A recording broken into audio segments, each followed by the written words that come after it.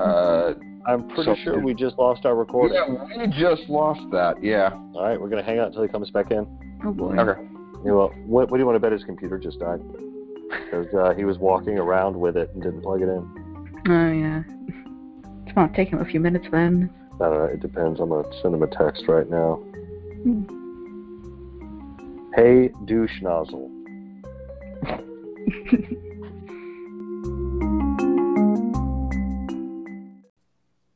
Welcome out, ladies and gentlemen, to another fantastic episode of Conjectural Technologies, a Venture Industries podcast. I'm one of your co-hosts, Beast. Lamode is our second... Fuck. I forgot to introduce myself. All right, 5 seconds. It's opposite day on I know. technology.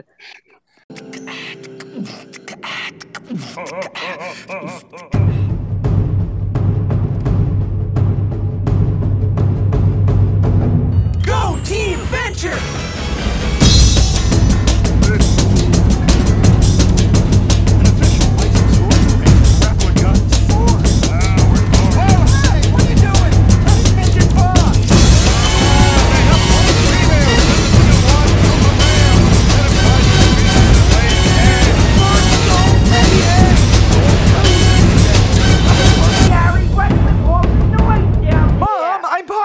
The story of the Venture Brothers! Gary, nobody cares about the Venture Brothers. People care! Well, just be quiet. All right, fine! People really need to know this stuff. Welcome out, ladies and gentlemen, to Conjectural Technologies, a Venture Industries podcast. I'm one of your co-hosts, Brock Savage. With me, as always, is my longtime companion, Beast Lamode. And we are joined this week by two very special guests. We are joined by the Vaudevillain. Hey, how's it going? And we are joined by Bradley Quizboy. Hello. Now, we have a very exciting episode in store for you. And the only thing I can say about it is watch your back. Banana. All I can say about it is, ever since the Iron Man, everybody wants the robot heart. In today's go ahead. Oh, yeah. So we're going with Assassinating 911 in part 2 of our Brock block. We had a really, because the more you love a character, the harder it is to pick an episode, I've noticed.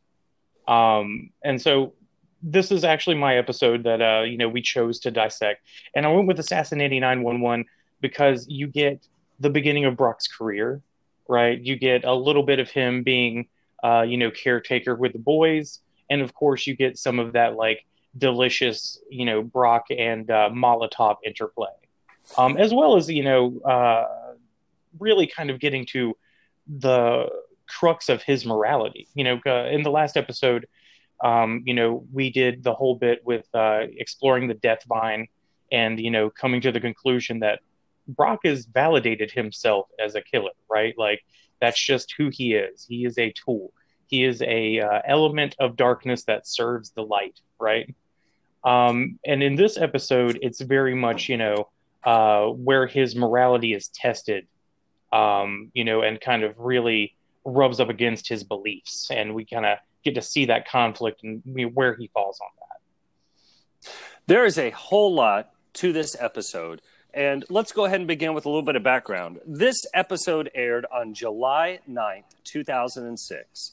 So here we are, almost 14 years later, and we are still getting some unique opportunities from this episode to explore some key relationships, key details, key motivations, and of course, the key to someone's heart.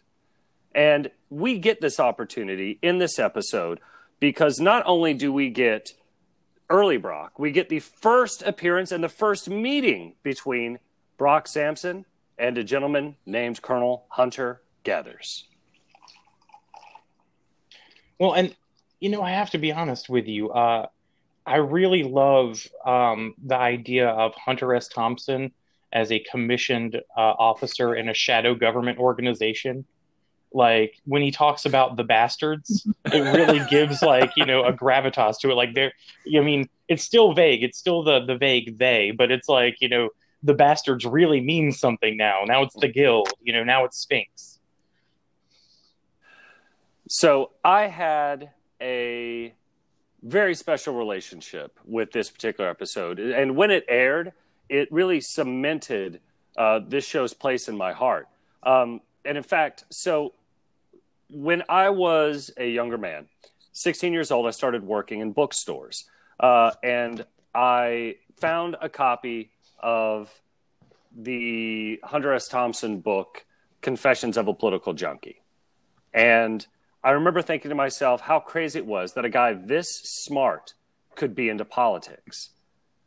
It seemed so random and so weird. And then as I've gotten older, I understand just the appeal of it, because politics are a lot like sports teams. You've got your people, you've got your team that you're rooting for, and they can make all the mistakes in the world, but it doesn't stop them from being your team. But the reason that Hunter S. Thompson is so special to me is actually because of my boy's Uncle Kyle, who gave me a copy of Fear and Loathing in Las Vegas when I was in the 6th grade, so 11 years old. And I read it, and it changed my life. I was like, yes, this is what I want to do for a living. So I went out and did it. I became a journalist, took a lot of fantastic drugs, and wrote some amazing stories. And that actually mimics a little bit of what Quizboy was telling me about their relationship with Venture Brothers. Highly inappropriate media exposed to them too early in life. Right. Well, this is a great opportunity for us to bounce over to Bradley Quizboy and the Vaudevillain and let them explain a little bit about how they came to Venture Brothers and what they're looking forward to about this episode. Well, I guess I'll start us off. My name is Bradley Quizboy. I got into Venture Brothers way too young. I first started watching around the start of the 2nd season with both my brothers when I was 10 years old, which, again, is way too young to be watching something like Venture Brothers, good as it is. And well, okay, and a question about that. As a 10-year-old, did you get the Johnny Quest reference, like, out of the gate? Kind of. Like, I grew up with, like, obviously other old cartoons and stuff because my parents, my older brother and everything. So I kind of knew what it was referencing, but I didn't really get a lot of it. I knew that there was a Johnny Quest character, and I knew that Rusty was like a retired, essentially, boy adventurer, but like that's pretty much it. Everything else was just completely new to me. Well, and all right, so what was your initial impression as like 10-year-old you? Because we talked about this earlier where, I'd watched the first run of Venture Brothers, but it didn't really hit me like a bus until Ice Station Impossible, right? So like, as a 10-year-old exposed to the show, when did you have that? Not when I was 10, I'll tell you that. Because Venture Brothers is something that I've come back to a lot over the years, like when I was 16 and then like 19 and then now when I'm like 23. And I really only started to get it like when I was 19 and like going back to it and like things started to click about like more of the themes of it and like just how characters were in general. Like I didn't remember Rusty being, not to be rude, but like so bad of a person when I was young. Like, you go back to when you're older and you're like, oh no, Rusty's kind of really terrible. Like, oh dude, yeah. The when I became a dad and watched Venture Brothers, I'm like, what? It's a totally different experience. Yeah. Yeah, and in fact, we spent 3 entire episodes talking about how bad he is. Yeah, and I hope things click again with the start of the podcast and everything. What does that say about the show, that it is so good that you can watch it for a decade without really getting it? I mean, we were in a bit of the pre-roll, we were talking about that. Vaudevillain here actually runs the Venture Brothers fan group on Facebook. Want to give credit to the actual. I'm not the originator on that one. Credit is due elsewhere. I don't know if we want to name drop and everything on here. He is the admin on that one. You can use initials. And his name is initials. It's DJ. So there you go. Okay. He can stay covert on that one. Don't want to take full credit for that one. I came to that about a year and a half ago. He was looking for. It was just looking like the group was starting to get bigger and everything, and I definitely probably overstepped my bounds immediately and was just like, hey, if you ever need any help, like we had gone back and forth chatting a little bit, and I was all like, oh, admin, talk to this guy, try and get in, make this more part of your life. So basically weaseled my way in there, which I mean to you guys probably doesn't sound familiar at all. So I'm sorry, what was your question again? Yeah, like we were talking about that in the pre-roll, like how you can watch Venture Brothers, Yeah, and 15 times you will miss a joke, but definitely. that one time you find it, and you know that you're always missing stuff, and that's Yep. why the rewatchability of the show is amazing. Yeah, no, definitely. Yeah, And it's a unifying thing on the internet. Like it's an internet miracle. yeah, it is. We were talking about before. I have had consensuses on the internet in this group where we're all getting along with the fact that we have differences of who thinks Scare Bears who, not to jump guns. They have all sorts of debates on there where usually on any other fan group page you would see it would get out of hand and turn into name calling and all of that we're all so used to on the internet. But with this one, people stay, I don't want to jinx it here, but they stay fairly civil.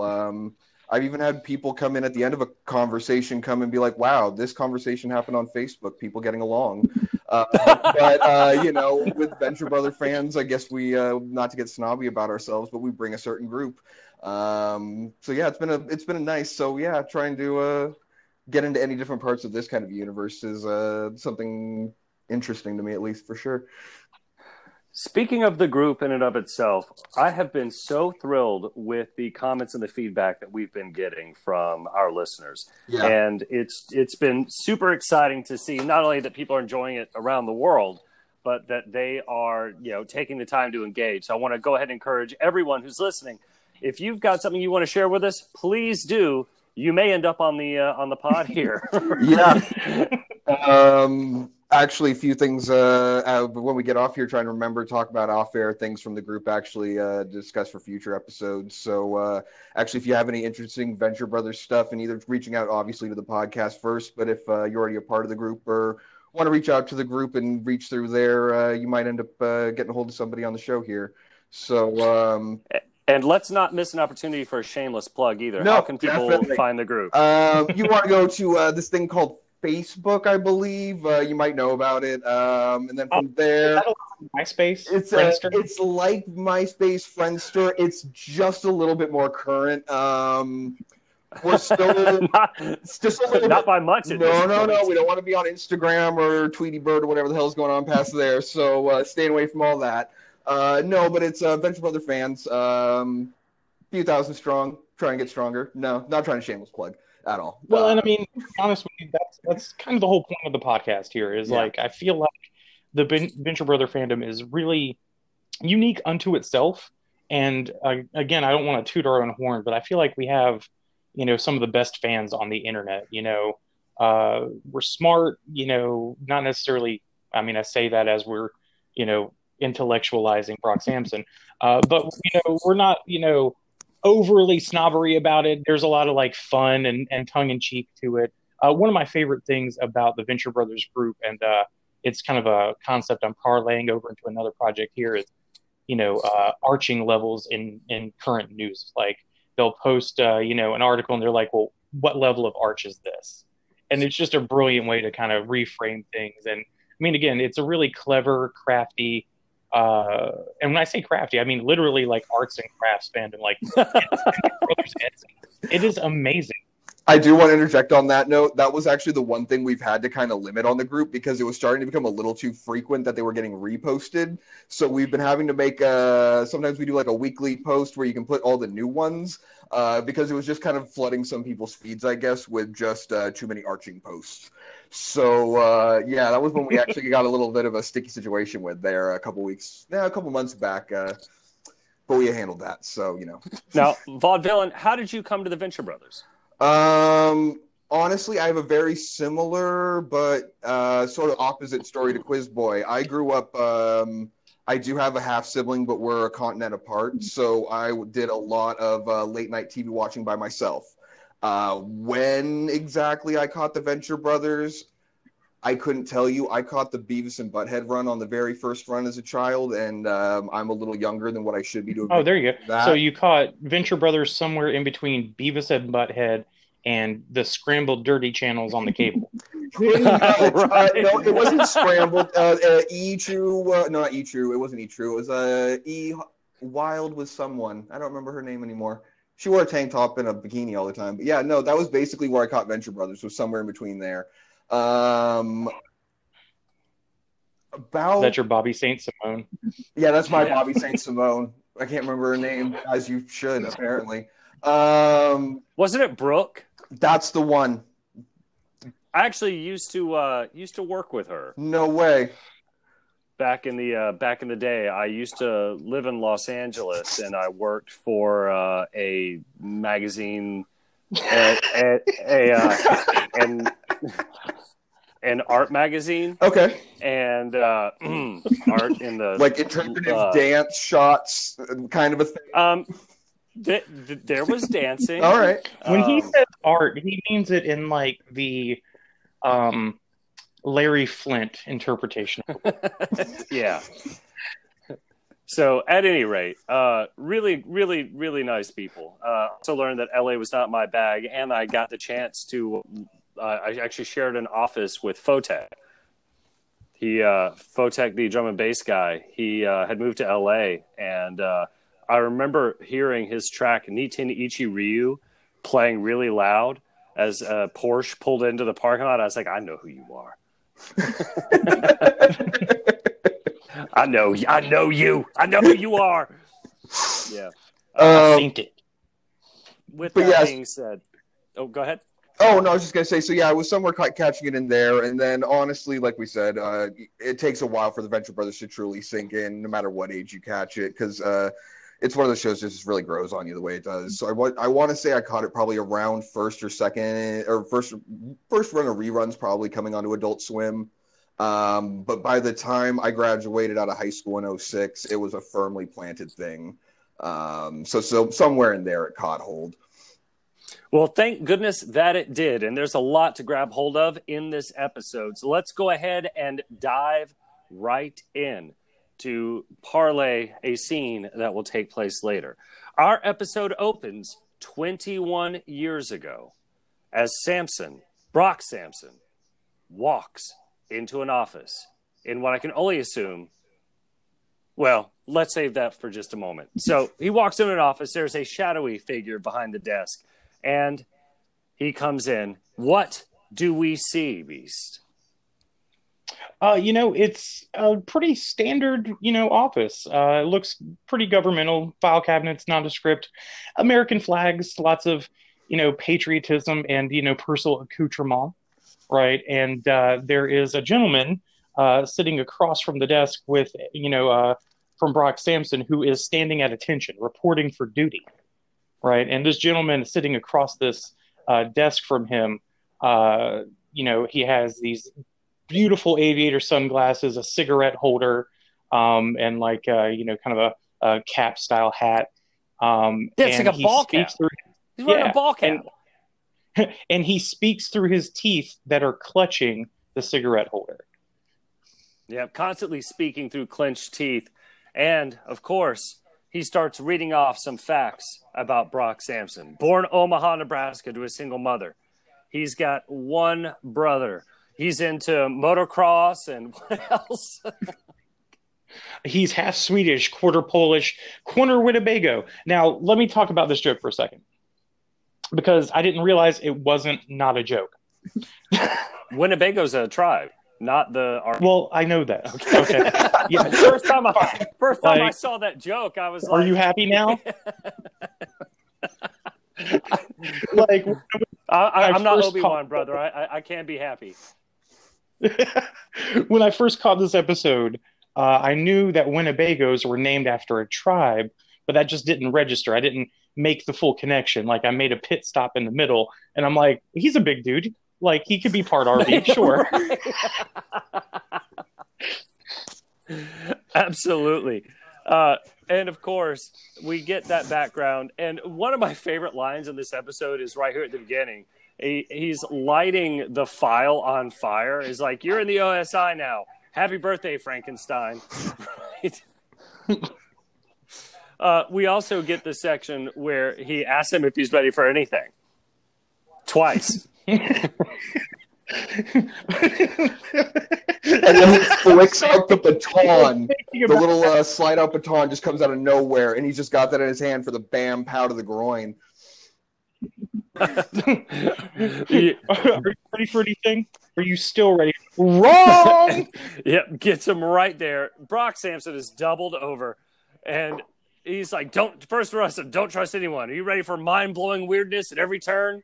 And that is selling it short, as we will find out 21 years later. So, well, and this is very Hunter S. Thompson.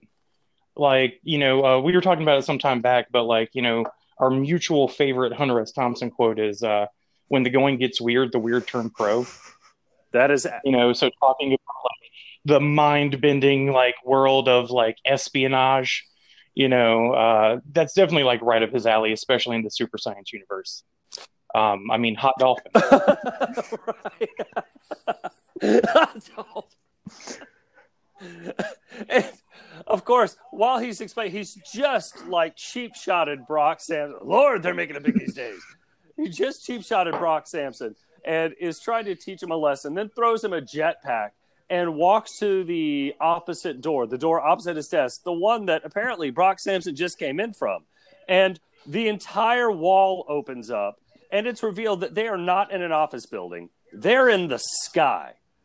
And Hunter Gathers proceeds to welcome Brock into the OSI and then take off into the sky.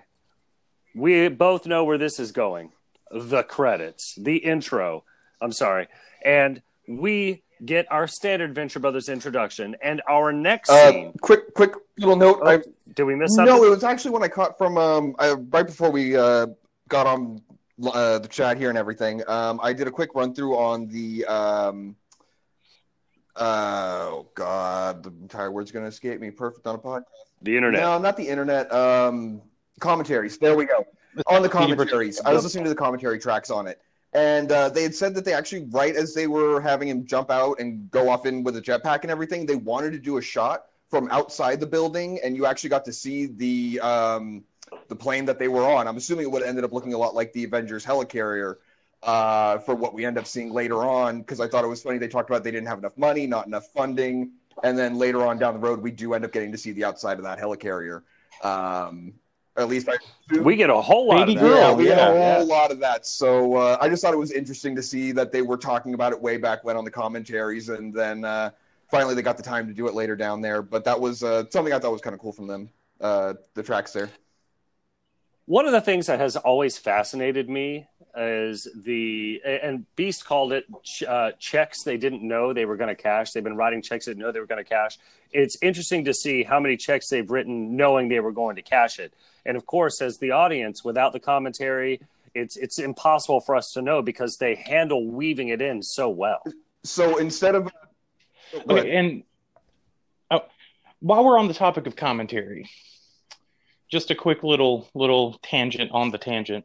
I was getting cozied up for bed the other night, and we put on Venture Brothers with the commentary to pass out on, and it was Tanks for Nothing.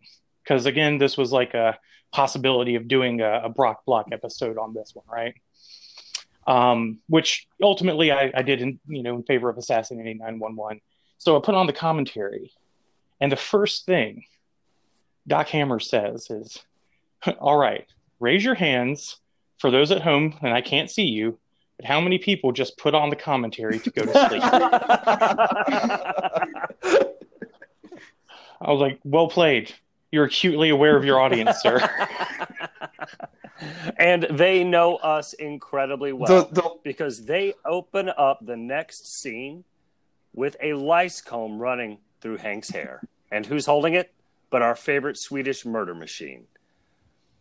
And as it pans back a little bit, we hear him giving instructions about the defense structures on the compound. And Bradley Quizboy, can you give us some insight into your experience of this scene? Well, I'll say that it was really good to cut from hunter-gatherers jumping out of the plane, or about to jump out of the plane anyway, after handing Brock a jetpack and everything. 2 credits to future Brock, current Brock, just running a lice comb through a young boy's hair. It's really good to go from that to the next. But afterwards, he starts talking about different defense mechanisms and such, mostly the panic room, I suppose, to Molotov, who's just behind him leaning on his car. And well, and also, why is he running? Like, okay, like I have clones myself, and my clones are in school. Why are you doing a lice check on homeschool? Well, to be fair, they do go out a lot on, different adventures and stuff, following their dad around the world. Adventures. So, like, these aren't just, like, normal lice. Like, he's running, like, some sort of lead cone. These could be radioactive lice these kids are carrying. We don't know. And neither does Brock, which is always why it's safe to check. Yeah. Dude, worst version of Spider-Man ever. Right. Bitten by a radioactive louse. Louse man? You're just, like, laying in the grass. Like, this just feels good. I can't. Maybe that's how the Tick got his powers. Zing. Interesting. And that's one of the things I loved about the Tick was you never really knew. It's definitely like, you kind of get that very much sensibility brought over to Venture Brothers. We talk about it a lot. And when we finally get to Orb, right? Like, really the mystery is the thing. Once you solve the mystery, it's almost a little boring and mundane, right? So that kind of absurdity with, like, the Tick is always like ever present in Venture Brothers. I feel like we've had this conversation a lot lately about the journey, especially last week's episode, where we spent so much time talking about character growth and character development. And in this particular instance, we've seen a lot of character development. Here's a guy who was jumping out of a plane after getting cold-cocked with a jetpack, following a guy who eventually will become the second closest thing to a father figure he's ever had. And now he's running a lice comb through a young boy's head before calling for Dean and explaining security detail. Now, why is he explaining the security detail of the compound to Molotov cocktease? Because... Well, he's been called out on a mission. He has indeed. And the mission that he's going on, we don't know a whole lot about, and we will learn more shortly. And he's talking about being a guard. And it's obvious from the very beginning that Molotov does not approve of where he's at in his life. She's like, oh, you're on protection detail. Protection from what? Tummy aches and bed bugs, right? Well, I think that this is a funny thing to bring up, especially after the events of the Brisby episode, where she steals the Compando from Brisby because, like, she has to go help rescue the boys, right? Like, she knows exactly how crazy, like, mannying these kids are. She does. Like, to say that, like, this man is not living up to his potential, I feel like is a clear understatement. Well, and he tries to counter with that. He says something effective, we get in some pretty hot situations here. At which point, Doc walks up with a pair of shirts and asks, which looks better, the velour or the Italian knit? Real hot and heavy situations. And by the way, I would have gone with the velour. Right. Me too. I have always wanted a bright blue crushed velour suit. I'm confident it's good for any situation. Kind of like action adventure snuggles. All right. So a quick note on Professor Brock Savage. Although I am the aspiring supervillain, in his professional life, Professor Savage is actually the one who dresses like a supervillain. Creature. Like colors, very sharp, well put together. For a white guy, yeah, I like, wear a lot of purple. Well, I mean, inside somebody had. Right. You know, one of the things about Molotov's response to this, when Doc walks up, Brock feels, she feels like Brock has been a little disrespected. She turns to him and says, "Say the word," and he's dead. We could be in Monaco by midnight. Like, it's obvious that she is desperate to get him away from this life that she feels has trapped him in a station below where he deserves to be. Well, and really, like, I on some level, I love the mirror version of, like, Casablanca. Right. Like, she's like, "No, I can rescue you from this place." Right. We'll always have Paris. Or was it the '88 Olympics?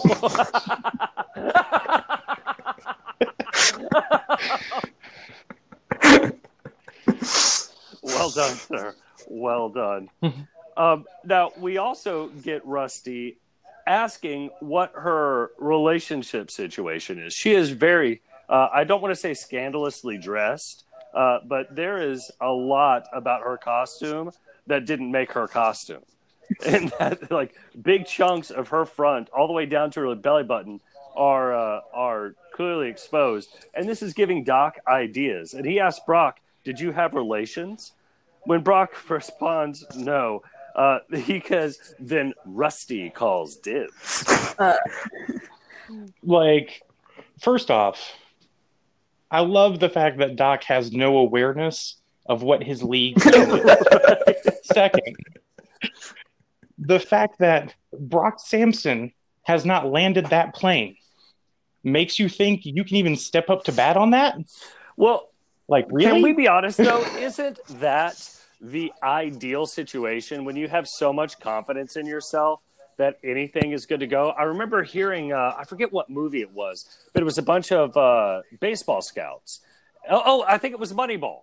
And they're sitting there and they're looking at these players and they're looking at all these different things about them that they feel like are going to give them insight to how they're going to play baseball. Specifically stuff like, how hot is your girlfriend? Right? Because the hotter your girlfriend, the more confidence you clearly have. Therefore, the better you're going to be at baseball. And the whole point of the movie Moneyball is to say, to call BS on that. But, it's one of those things. It was like, okay, don't you aspire to have the confidence of a man who thinks he can play baseball? And Rusty clearly does. Yeah, I mean, he's very, just blind to the idea. And that's something we talked about in, the Psychosis of Rusty Venture series.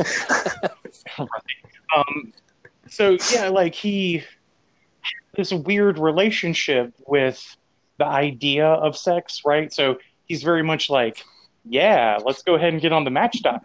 But anyway, it's little Caligula Rusty showing back up again. That's shining through hard in that scene. Oh yeah, yeah. Rusty can land this plane.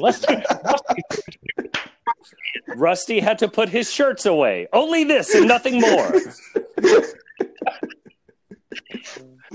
Well, right as all that's going on, something happens to distract all of their attentions away from flights to Monaco or what shirt to pick. And that is when Manacondas pop out of the jet's landing gear. Well, and in terms of pun names, this is one of the best ones. Man, it gets even better at the end, but we'll get to that here in just a second. Can you explain what's happening as the Manaconda pops out? Who starts dealing with it? Well, and that's when, Molotov pops in and kind of steps into the role Brock has assigned her as temporary guardian. And he even has that moment where Doc's like, "Are you going to handle it?" Like, whoa, no. Just take a step back, let her handle it. And, Doc even gets a little professional with it. He's like, all right, she's got the moves, but can she seal the deal? At which point she slices Manaconda in half. And then, like, these little Manaconda babies come oozing out of the bottom half. At which point Dean's like, whoa, man. Whoa, Manaconda. let's take the Anaconda pun one step further. Let's be gender appropriate, I guess, in this regard. It's a Womanaconda. Well, I mean, the misnomer here is that manacondas are actually asexual and they mate with themselves. They spore, or is it parthenogenesis? Mostly it's Match.com. Well, yeah, Match.com. So one of the things that we see here, she manages to deal with the problem. Brock rolls out, and she says that she's going to do Brock a favor. She lets Doc know exactly what she thinks of him. He is not worthy to lick Brock's boot, and she's going to do him a favor. Before we get to that part, as soon as Brock is in the car and he leaves, Rusty turns to Molotov and says, well, do you want me to ready the fold-out in my dad's old study? Would you be more comfortable in the master suite?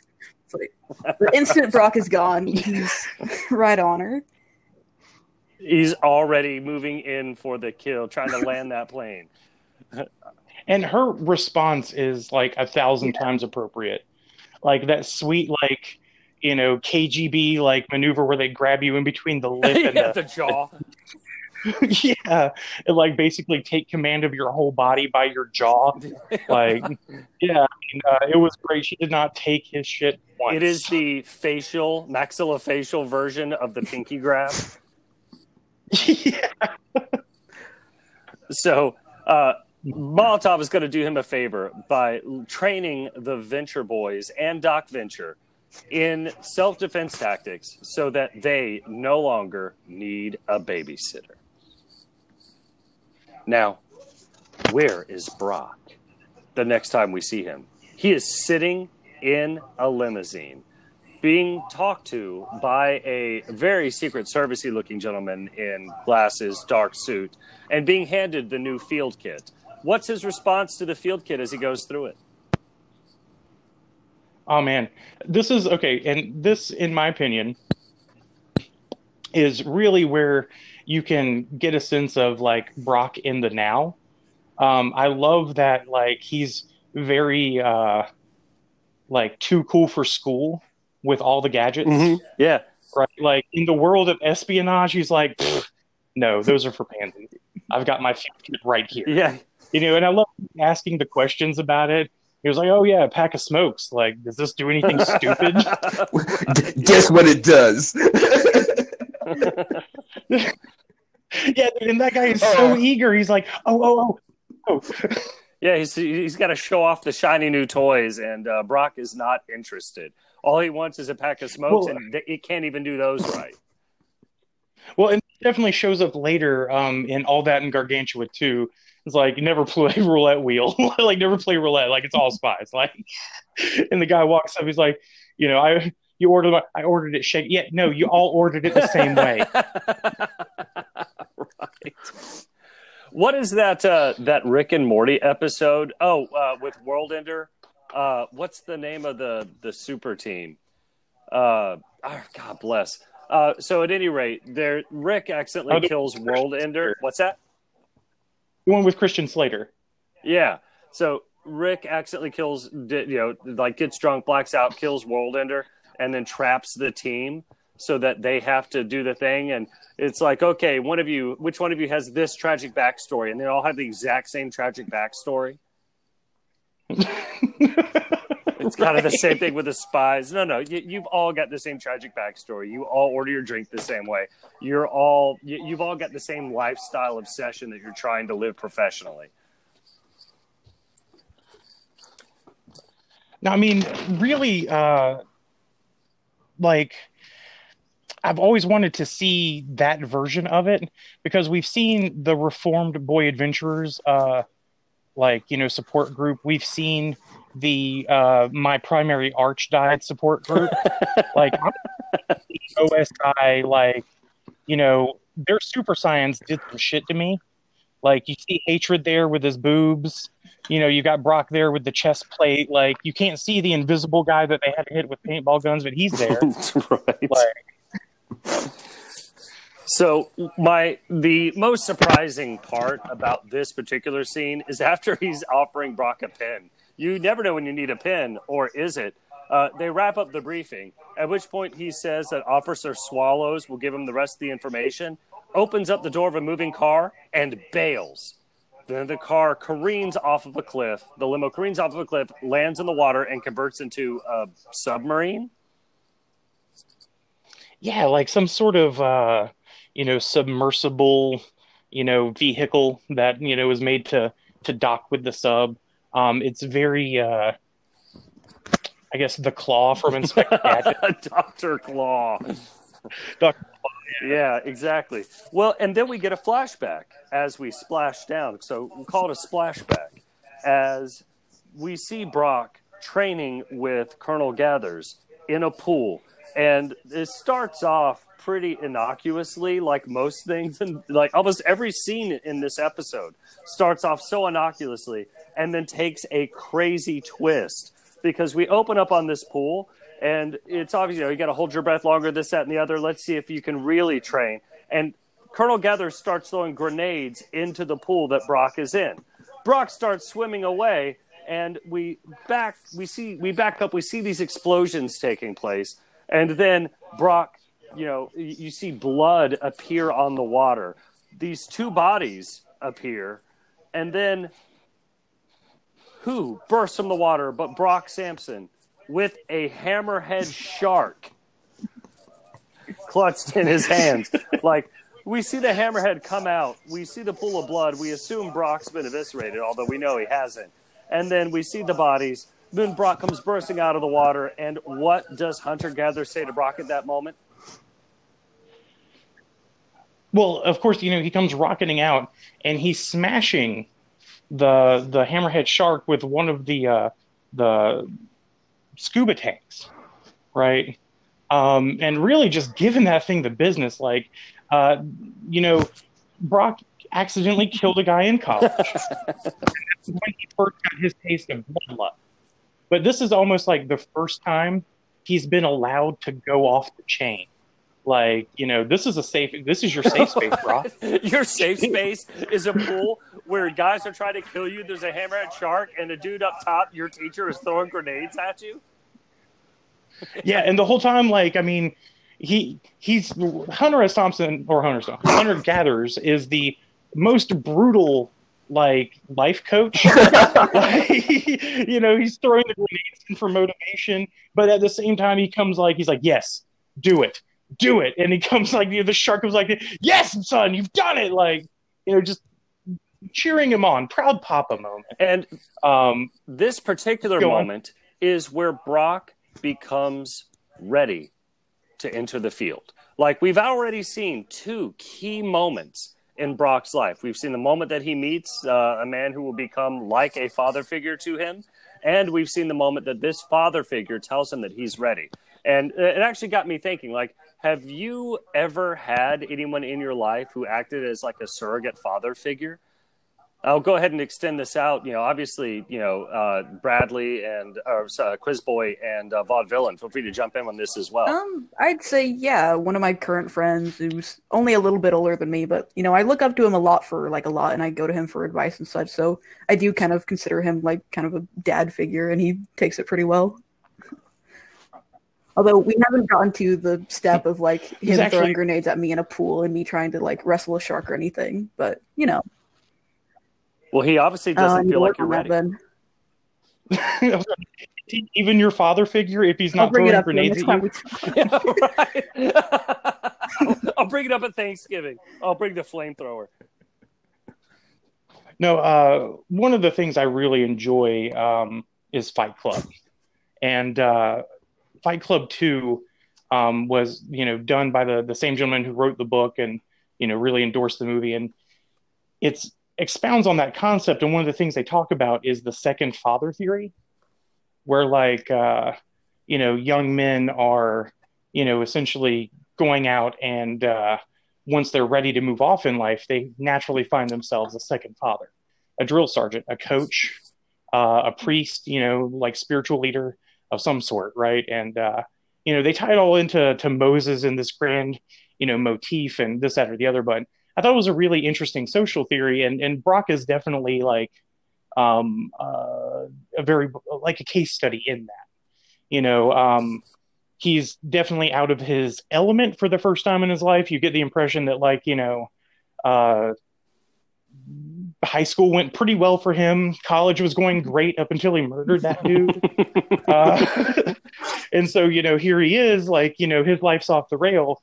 And then he meets this guy who, is pretty much Hunter's not a huge dude, but somehow, he is just as visceral and virile as Brock Sampson. He is, so he's kind of, he's met his his spiritual match. His senpai. Yeah. He's I understand this man's energy and I wish to recreate it. The customato to Samson's Mike Tyson. Right. He's the one who carves him into, who stomps on him hard enough to make him something suitable to have dinner with. Right. And, kind of tying it into something that'll come up later on in the episode, he's very much like Pai Mei to Beatrix Kiddo in Kill Bill. You're right. You are not worthy of my time, but I will make sure you are by the end of it. Oh, and fun fact, there is, and I know it's not really going to go anywhere, but in the world of Snyder Cut, who the fuck really knows? There is a petition to get Brock in DLC for Mortal Kombat 11. Whoa!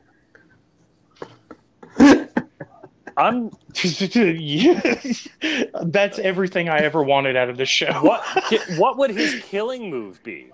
Is this killing move? Because they've got all kinds of weird stuff. I like the Mortal Kombat series. I actually really enjoyed the Justice 2 thing. Yeah, is the killing move Adrian, or is it he pulls a hammerhead shark out and starts beating you with a hammerhead shark? Where did he even get a shark from? He pulls out a lawnmower and presses you up against right. In a world where you have the Injustice games, right, and Joker can pull out these props and stuff, Brock's an actual cartoon character. His physics are even more, kind of willy-nilly. It's going to have to be the knife and Adrian. If you've seen any of the Injustice, super move scenes, you can, Batman's got the Batwing that comes in. You could absolutely do Brock stabbing him with a knife a whole bunch, and then popping out, hopping into Adrian, running over you a few times, dragging you behind the car, and then throwing a lit cigarette onto you as you burst into flames. And then peeing on you so then you can't resurrect. You have to desecrate the body. I think we just solved NetherRealm's problem. So you're welcome, guys. Please feel free to make the Brock Sampson murder death kill of our dreams. I've got one. And if you guys follow through on that, you can just pay out any royalty. Right. Conjectural technology. What just another one to add onto the list for them, and more stuff for us to get paid for in the long run. I just like the idea of, because it's right when usually you've got the other person beaten down, they're about to die and everything, that you get to do your really cool kill move. They think that they're sneaking off, does this little cutscene sneak off into Adrian. They think they're driving off, but they just drive into Brock, who does that nice, sweet, through the hood, through the windshield, to the driver's seat, and you just follow Brock, and you just drive off, and it's just got you win, and they're crushed dead behind you in the driver's seat. You got them a few options, Oh,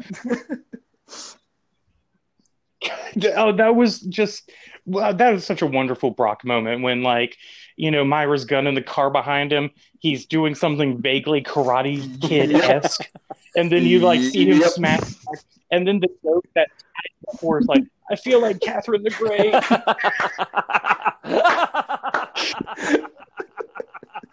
But I just have the Joker saying, I feel like Catherine the Great. Yeah. Oh, we're going to have to rename him Philip. Oh. Is that too etymological? I was going to say, etymology joke. If there are any, master's programs people or, folks working, at the Oxford, offices, they will love that joke. Right. Well, I have a deep love for the OED, and in fact, luckily my wife does not listen to this podcast. But one of the gifts I have been saving in my back pocket, it may even be for our 20th anniversary, is I'm going to buy her a brand new copy of the OED and the requisite stand to put it on. We couldn't do it before now because my kids are destructive heathens and agents of chaos, and anything nice that I got for her would be destroyed almost immediately. But in a few years, my kids will be a little bit older, and we might be able to have nice things. So I have been saving that in my back pocket because my wife is a huge fan of language in general. We have bonded many, many nights over the etymology and structure of words, but it has a dark side. The sword cuts both ways because the second biggest argument we've ever had, ever, in the entire history of our relationship has been over comma usage. You guys are word. Like, it's, yeah. And yeah, no, you're totally going to get the business, man. Like, you're going to give her that dictionary, and then the lights are going to dim, and rose petals are going to come everywhere. Like, yeah, no, that's a pretty solid gift. If I do this right, then she'll walk into the home. It'll be completely cleaned and spotless. I'll have a fire going, rose petals strewn from the front door into the back. She'll walk in, and I'll have some lighting set up because I have all the production tools. So I have some lighting set up, maybe some uplights around the room, a couple of spots, maybe do some texture lighting on the walls. And the OD opened up to the page on intercourse. Yeah, right. No. Coitus. Because that's the right. No, honey, I put some tabs on certain words. Let's start this evening together. You know, we'll start off light. You know, we'll start off with foreplay. Ooh, what's the etymology of this one? Then we'll move to the etymology of outer course. Oh, yeah, girl. You know, I keep looking for a clear definition of third base, but OED really needs to get on that. What base is the Rusty Venture? Oh, I mean, it depends. Where are you getting the date from? I don't know. Is the Rusty Venture like shortstop, or is the Rusty Venture back in the dugout? I like the Rusty Venture back in the dugout. That seems like a very appropriate place for Rusty Ventures happen. I cannot wait for Operation Prom. So we have gotten a little distracted. We are now back with Brock Sampson getting briefed, and he's getting briefed in the sub, and there's a guy who's giving him the briefing who is equal parts special agent and maitre d', asking him how the lobster was. And Captain Swallows, Yep. I think is his name. Which obviously they are very much on like the gay Navy joke. That is kind of a reoccurring thing, is like, you know, the underlying latent homosexuality of like all the way naval life. Oh, sorry. You know, obviously, you know, Holy Diver and then to shore leave, right? You know, Holy Diver, he knows Captain Swallows, like in the biblical sense. You know, who knows? I don't even know if that's his type. But that's one thing I have figured out about the Ventureverse is like the like queer community in the Ventureverse is really tight knit. Like, think about that for a second. You know, the Alchemist and Shore Leave have their like on again, off again memory wipe tryst. But then in the middle of the Rusty Venture conversation, they straight up just call Colonel Gentleman. They're like, oh, you know, this is a guy that knows. Well, and he clearly has seen a lot. Oh, we can't go into that. Like, we really can't because it's too delicious. Save it. Like, Save it. Operation Prom, that's going to be a very special episode of Conjectural Technologies. Like, we're not like, I don't even care how long that one goes. We're blowing the hinges off. Are the we door. going to do like a we're doing the 6-hour dissection? Right. How much? We're making Twin Peaks videos over here. How much time? Yeah, right. How much time am I going to spend on it? I don't know. How long was Twin Peaks? Right. Right. And for the listeners, you will notice a graduating obsession of mine with Twin Peaks. I'm in a bit of a research hole. I'm going to talk about it a lot. Sorry, not sorry. I asked him earlier. I asked Beast earlier. You know, if he'd spent 10 hours watching Twin Peaks videos over the past 2 days, he was like, no, it was 12. It's like, no, it's not 10 hours. That's silly. It was 12. Oh, and that's to say nothing of the text I sent earlier. Right. Like, I had this crazy epiphany watching it. Like, YouTube video changed my life. I don't know how to feel about that. I mean, I guess that's just who I am now. Pornhub will do that. I learned something about myself today. What was that Pete Just like Holmes Wariana sketch? taught something about Brock. What was that Pete Holmes sketch where he's like, you got to be careful what porn you watch because you could accidentally catch a video of a Japanese like news announcer, and then all of a sudden a bunch of naked guys walk out with hairless cats, and by the end of it, you're like, no, this is me now. So now we're at the scene where Brock is finally getting briefed by Captain Swallows. And the first question out of his mouth, not in, is how was the lobster? This is where we get the opportunity to see a Brock that we don't normally see. This is dilettante Brock. This is sophisticated, suave, more 007-ish Brock.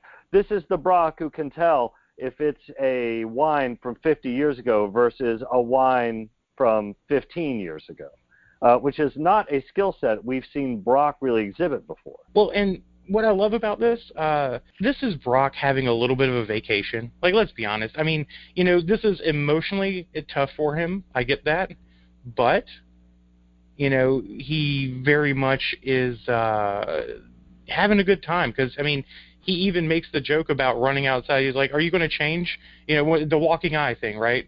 He's like, I guess I could go get those things off. Are you going to change? He's like, no, I love killing dudes in a tux. It makes me feel like James Bond. Right. He's eating good. He's obviously enjoying good company. He gets to, have a little bit of tuxedo time. Boys can play dress up too. Don't put your heteronormative stereotypes on me, man. I don't know that I'm the guy to chat to about reinforcing stereotypes, but I'll do my best. Should you really be wearing a hat? Well, indoors? And I love the it's because my headset hurts. You're wearing a hat indoors. I am. My favorite part about Hank giving that line is like he's dressed from like one of the guys from Duran Duran. In like the white suit and the shirt, like he's dressing up as like an 80s new wave bass player. Man, let's be honest though, isn't that the apotheosis of cool? As somebody I'm on that cusp. Like I can't really claim 80s kid. I claim more 90s kid, but I get that because that is totally where I had my basis of cool. That's where you figured out just how much you love pockets. Yeah, right. It's the reason, like, I grew up and listened to Nine Inch Nails and wore lipstick for a week, right? See, you don't have the stick-to-itiveness you need. Maybe you need to watch a few more episodes of Rusty Venture and Dr. Killinger. That'll help. No, I was accused of being too happy-go-lucky to be a goth. True story. Who accused you of this? Was it the same girl who choked you? How did she hurt you? So, all right. Now that he's, in his tux, he's on his vacation, he's feeling good. He's got his he got his belly full, right? So he launches out the torpedo, and then apparently the only reason for this tuxedo to exist was to be like some sort of dual flotation, like single-use boat device. Yeah, he doesn't. It's wear really it too long cartoony, after this, does he? Well, I mean, why would he? No, apparently, the ice skating rink was closed. Who is it that's gone back to her own people? It's not Mary Lou Retton. Oh, She's it's actually from Raleigh. Is it Chrissy Yamaguchi? It's I think Dorothy Hamill. Dorothy Hamill. Yeah, Dorothy Hamill has gone back to her people. Right. That is a pretty solid code word. Those words, I don't think have ever been uttered by a human being on Earth before. It's one of those situations where, like, that's really good spycraft, where no one can accidentally utter the code word. Like, you don't want your code word to be, have you seen my dog? Right? You don't want the code word to be, I just farted. Well, and this is something they have fun with, right? Because it comes back around later on in the park scene where OSI and, the Guild are having kind of like the Cold War style, like, park meetings, like, my dogs are... No, we're doing the other one. Yeah. I know who you are, all right? Like, everybody, we know who we are. No, I mean, that's one of the better running, subtle jokes throughout the show. So when Brock comes to shore, he is visited by an apparition of loveliness in an Ursula Anders bikini from the old Bond film. And this woman comes waltzing out of the ocean. They get their code words out of the way, and they realize they've got some time before they need to assault where they need to go. Actually, real quick, there was one little scene we had right in between there. This was when we had Orpheus and Molotov dealing with the Apache situation. It does kind of cut real quick here to sort of the resolution of that phone call earlier when you just find the necromancer in the wing. We see that all kind of tail out real quick here first. That's right. Maul calls to find out how Brock's doing, and Brock, of course, is doing his thing, and Hank and Dean are training. And is it this where we get the training sequence? It was the training sequence, I want to say, that actually led right up to this. It was a stab in the foot, end of the scene there with everybody sort of fainted on the floor pretty much. And then we had Brock falling out of the sky in his flotation suit, cigarette lit, and actually pretty kind of cool, almost Catwoman-style goggle glasses. Right. Well, and let's talk about cigarette lit while falling, like free falling through the sky. Like he puffs and drags as he lands to make sure that we're still good here. Like that's what the cue basically to hit the go button and then jet off towards the island was. Yep, cigarette's intact. I don't got to relight one before we move. So now you've got me having to look up what terminal velocity for a human being is. With air resistance acting on an object that has been dropped, the object will eventually reach a terminal velocity which is 53 meters per second or 122 miles per hour for a human skydiver. Can I just point out how strong his lips are? What brand of cigarettes is he smoking? So did Hunter then graduate to the cigarette holder after he retired from field work? Was that his official retirement move? Because Maybe. You can't drop out of an airplane with that thing. It's gonna go. The holder's gonna go. That's a little. He's already jumped out of an airplane with one in. He did at the beginning of the episode. He's Hunter. He's badass. What are you gonna do? Right? Yeah. So I mean, I don't know if I had to guess what brand he was smoking. Geronimo's. There you go. There is actually a Venture cigarette brand that pops up. An episode pops up where it's referencing. The Rusty Venture Show, sponsored by Venture Rex cigarettes. Brought to you by smoking. Yeah, Venture Rex cigarettes. And I'm going to be honest, like that's one of my small fetishes in life. Like I totally have an Etsy board set up for like old 50s cigarettes ads. Right.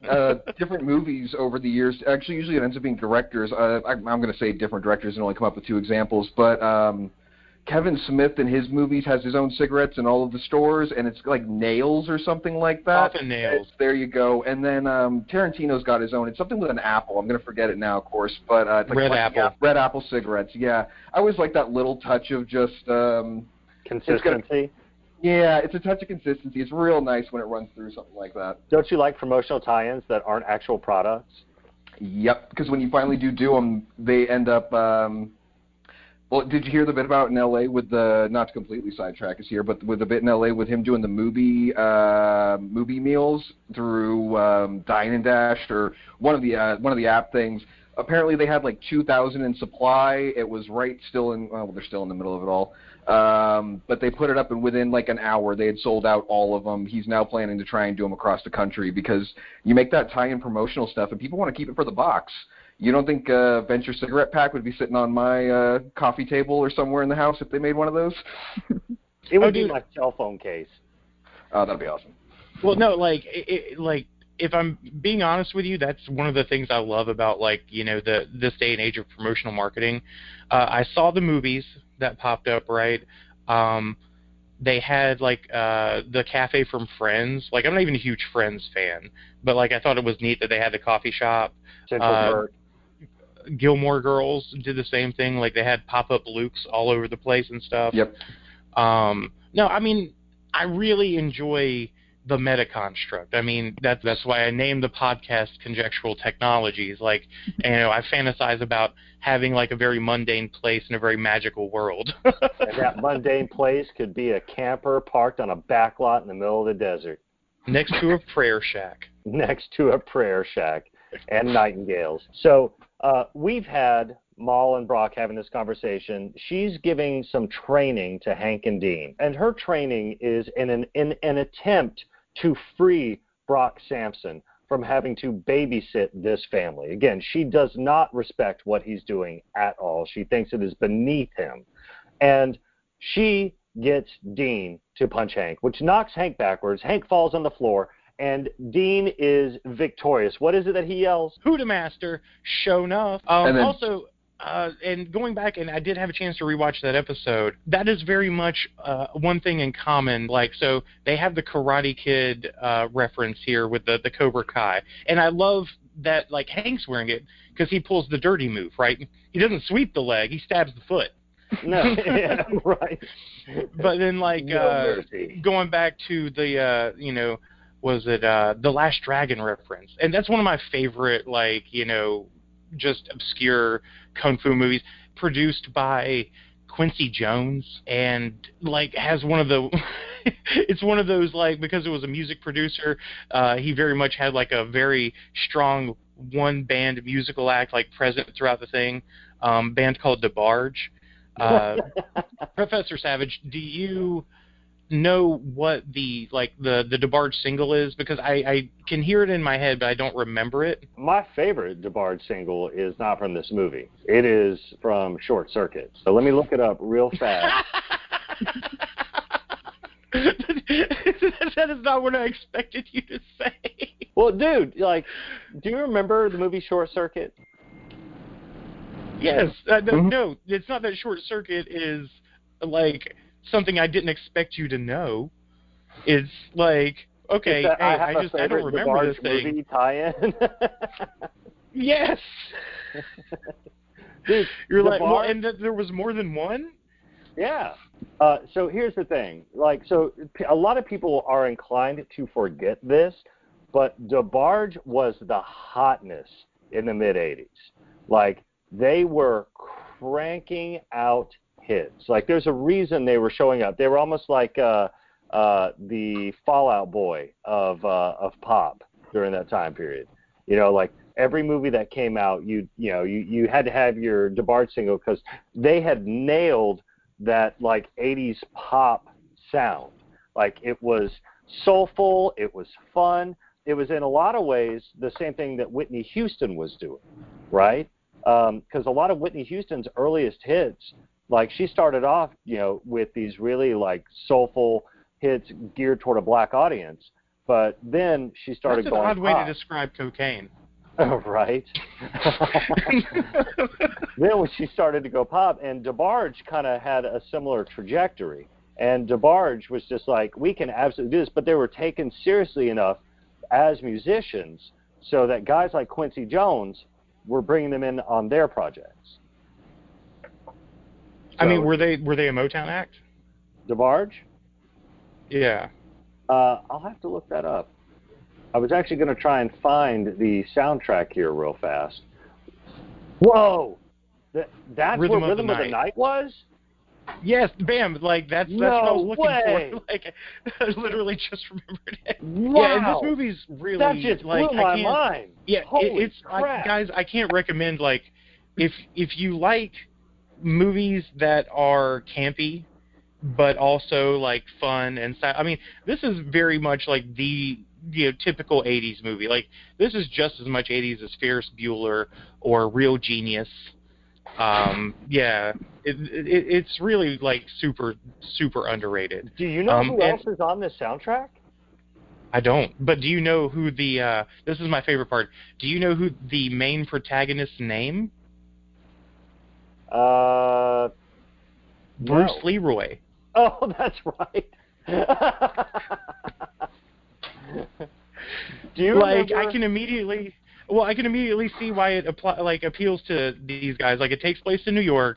It's got great poppy soundtrack. The movie doesn't take itself too seriously, and there are pun names. Right. Also on this soundtrack, Stevie Wonder, Smokey Robinson, Rockwell, and Willie Hutch. Willie Hutch is on there twice, as well as DeBarge.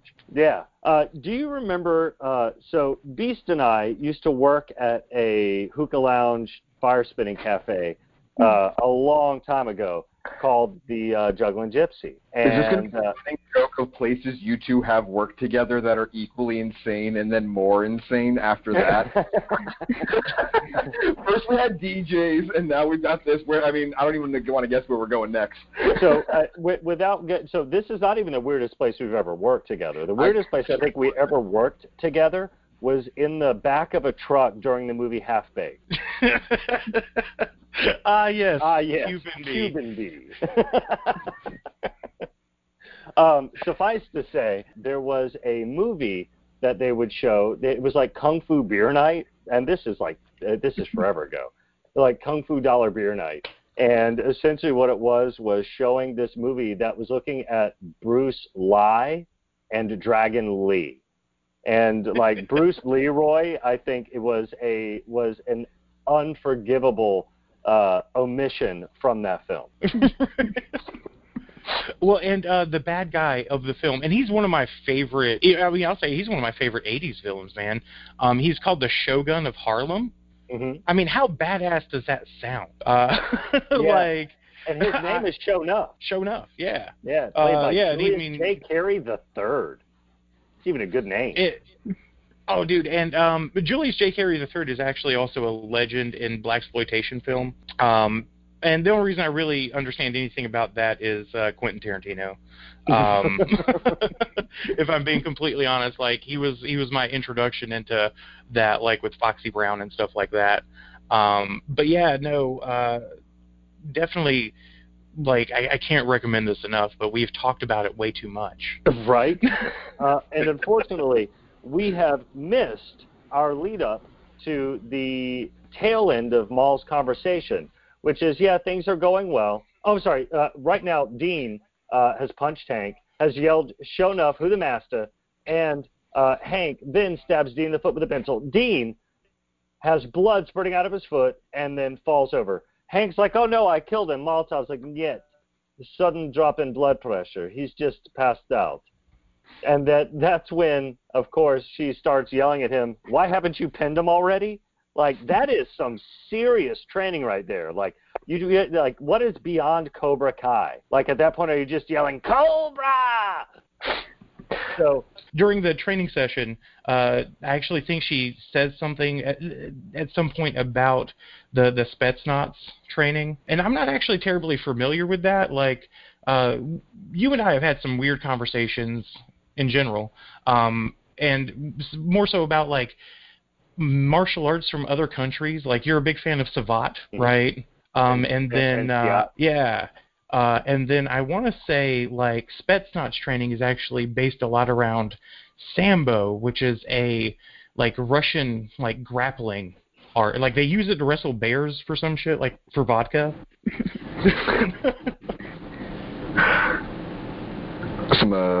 I'm trying to imagine what Russian bear wrestling looks like, and something tells me the internet already answers this for me. Like, it's actually one of the things I really loved about Siat. So I knew this guy named Jeff Mountjoy, one of the most awesome people I've ever met in my life. He was the tech theater assistant director and went on to work for a bunch of productions. I mean, he was just incredibly handy, super kind, just amazing. So he practiced Siat. And one of the cool things about it, I was trying to understand what it was about this martial art. And he's like, "All right, so you've taken karate, right?" I was like, "Yeah." He's like, "You got your katas, right?" And you're like, "Okay, take on, two guys with hands and then one guy with a knife, or two guys with a knife, one guy with a sword. Or when you get real advanced, it's okay, take on a guy with a gun. In Siat, it's guy with a knife, guy with a gun, guy with a machete, tiger. There comes that moment where it's like, wait, you're including this as part of your standard training? What happens when you get to the advanced levels?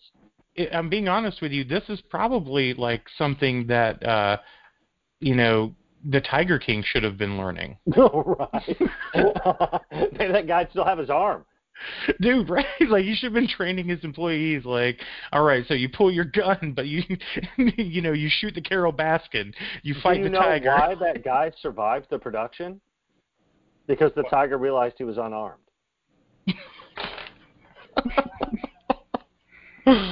Too soon? Okay. Might be in bad taste. Speaking of bad taste, Molotov, it wasn't in bad taste. I think he finished the arm. Like, he ate the whole thing. Molotov is feeling like part of her mission is in bad taste, because while the training is going well, this is where we get another one of these great moments where the scene takes a dramatic left turn, where she's yelling at Brock because he didn't tell her that the compound is built on top of an Indian burial ground. And we have Indian warriors, Native American warriors, riding in the background, ghosts, apparitions, who riding right through the inside of the hangar. And of course, how does Brock take this? Well, being that quarter Winnebago, he might be happy. It could be a family reunion for him. Say hi to the Grandpappy and Grandmammy for me. But no, he's just he just rolls it off as nonchalant as can be, and just there's a necromancer, and I want to say it was the East Wing. Just call him up, bring him on, and he calls him up like it's absolutely nothing. Every day, venture compound stuff, you got to pull the necromancer in. Oh, dude, I love it. He's like, oh, I forgot. Like, is it that time? Is it the anniversary already? Someone mentions a leap year day being the issue. That's Orpheus. He's like, oh, I forgot it was a leap year. So Mal obviously has a lot on her plate. She's dealing with ghost invasions. She's trying to train the boys to be merciless killing machines. But of course, something else is happening. And then we bounce back to Brock on the beach with his Bond girl in her bathing suit. And they've got some time to kill. Whatever are they going to do? And then she pulls up a 6-pack of beer that she's somehow carried up. I mean, that's convenient. And then we get Hank and Dean in their room. And this is where we get a deeper perspective into exactly what else has been going on with Hank. Because it's not just going down, something's up. Because Hank is taking down his Mary Lou Retton poster, much to Dean's dismay. Well, and this is where you really get an interesting chance to explore like the boys' preference in women, right? So Dean has a thing for very much like the Suicide Girl type, the Daria, goth chick, and then Hank has very much a thing for athletic women. He's taking down the Danica Patrick and all that. These are all very tall, lithe women. Danica Patrick is not tall. Mary Lou Retton is not tall. They are all short. Race car driver and gymnast. There is nothing in either of those categories in which height is a benefit. You're not wrong. Like, you can tell how much exactly I know about either of those things. I don't watch the sports ball or the racing moops. I have spent a fair amount of time around race car drivers. My aunt used to sponsor. I spent years growing up in Indianapolis. My aunt used to sponsor a couple drivers, and so we'd get to go to the Indy 500 every year and hang out in the VIP areas and this, that, and the other. And at the age of, I think, 12, I was just a hair shorter than most of the other drivers, and I was always the little one. So, yeah. Wait a minute, like, they're like jockeys? Not quite, but not far from it. Everybody was, well-conditioned, it was just one of those things that, like, and of course, a lot of these guys are pulling up, like, what was it, Al Unser and Al Unser Jr., you know, these guys are pulling up in, like, these massive, like, do you remember the old Humvees, the old Hummers? Yeah. Like the original military Hummers? That's what they drove. And I remember my dad looking at it and going something like 8 miles per gallon. Don't look twice. Right. He's like, you don't want that. It only gets 8 miles per gallon, whereas my Tercel, Listen, I drive a Ford Taurus. I command respect. Right. Look at that fuel efficiency, son. So well, and this is actually a curious thing for me, kind of in the continuity of the boys, because later on, like, Hank has this fascination for his, you know, older, curvier, you know, black male lady. Like, this is a completely, like, you know, is this like a stray thing, or is Hank, you know, just have a swath palette of like, you know, appreciation for the female form? What was it? Who was the janitor from 30 Rock? The older Indian guy. Like, and at one point he's like, you know, I am but a sailor on the seas of pleasure. Suvas. Yeah. Like, I think that's probably where Dean kind of falls on the spectrum. Well, I think we discussed earlier that Dean does not have a lot of experience with women figures in his life, and that many of the female characters that he comes into contact with are almost immediately misinterpreted as romantic interest / mother figures, which is really complex and has more in common with our Freudian analysis of Dr. Venture than it does with the content of this episode. But you know, when we look at Dean and Hank's interactions with women, you know, Hank is all in on Molotov here, and we see that play out by him taking down these pictures, because these other women are no longer what does it for him, because he is a man now. To which Dean replies, "You finally got," or what was it? Did you get one? Well, okay, and I've been meditating on this. It's not like it sounds. They bring, like, that's a thing that happens a lot when they're being, like, generic about, like, some, like, when Colonel Gentleman talks about, like, you know, coming out of his diabetic coma and, like, you know, Kiki finally giving him one, by God. You know, is this the same quote-unquote one? I don't know, Neo. What do you think? No, I'm wondering, like, yeah, is one, like, did they get, you know, we speculated maybe, what, a little bit of pubic hair, you know, maybe like a boner, you know. See, like, and I don't think it can be that, because later in the episode he says the Apaches are back. Ooh, nice catch. Like, it's not, you know, like, obviously, we'll get to that later because it's so good. But, you know, my guess is it's the former more than the latter. But it could have been, you know, the other ball dropping, so to speak. Who knows? Or it could be something completely unrelated. It could be like strawberry-flavored astronaut ice cream, which they both decided was the key to manhood, because they'd only ever had vanilla and creme brulee. Like, the rest of this, you know, it literally could be anything. Their minds are black boxes even to them. Yeah, I mean, pretty much fueled by Batman and, you know, super science. Well, and I'm looking forward to when we do get around to doing our deep dive into the boys, especially when we, you know, in light of some of the Freudian comments that we were making with Rusty, you know, if you had to define which key driver is behind each of the boys, it's very clearly the id for Hank and the ego for Dean. Like, he is hyper aware of himself, whereas Hank does not suffer from that debilitating condition. When Dermot doesn't act correctly in the kids' science fair episode, where Rusty's throwing the boy adventure day camp, that was, yeah. As soon as Dermot starts acting a little uncouth it's more than he can take, and so people have to act a certain way, and we all need to present a certain way, and you're not doing what we're all supposed to be doing, and then he just has his little tizzy fit there because everything has to be as such for him. Boy with a spinning murder top. That tizzy fit works out well for Brock because Brock spent that entire episode wondering how he could punch a kid and get away with it. Which, you know what, like, while we're in the Brock block, I guess, we can discuss that. Like, we talk about, like, obviously this is one of those things that rubs against his morality, that comes up later on in the episode. And that's also one of those things, right? But it's more a thing of, like, not even morality, but, like, social acceptance. Like, yeah, I mean, I kill people, but people are going to be really mad if I punch this kid. Yeah.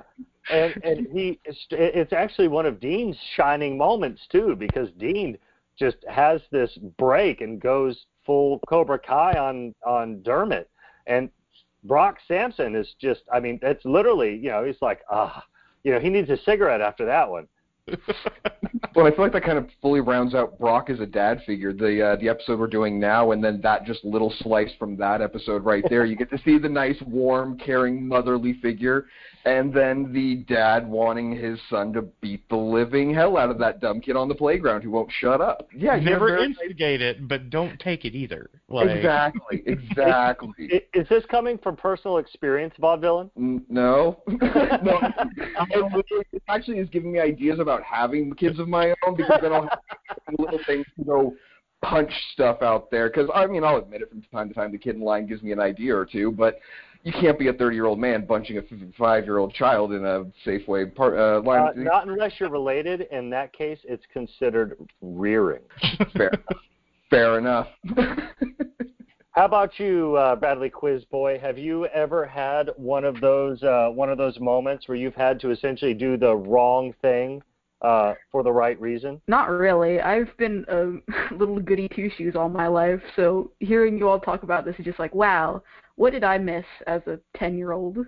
Did I miss, like, beating up on kids? Can I be honest? You were into the Venture Brothers at 10 years old, which I think gives you a leg up on almost every other 10-year-old.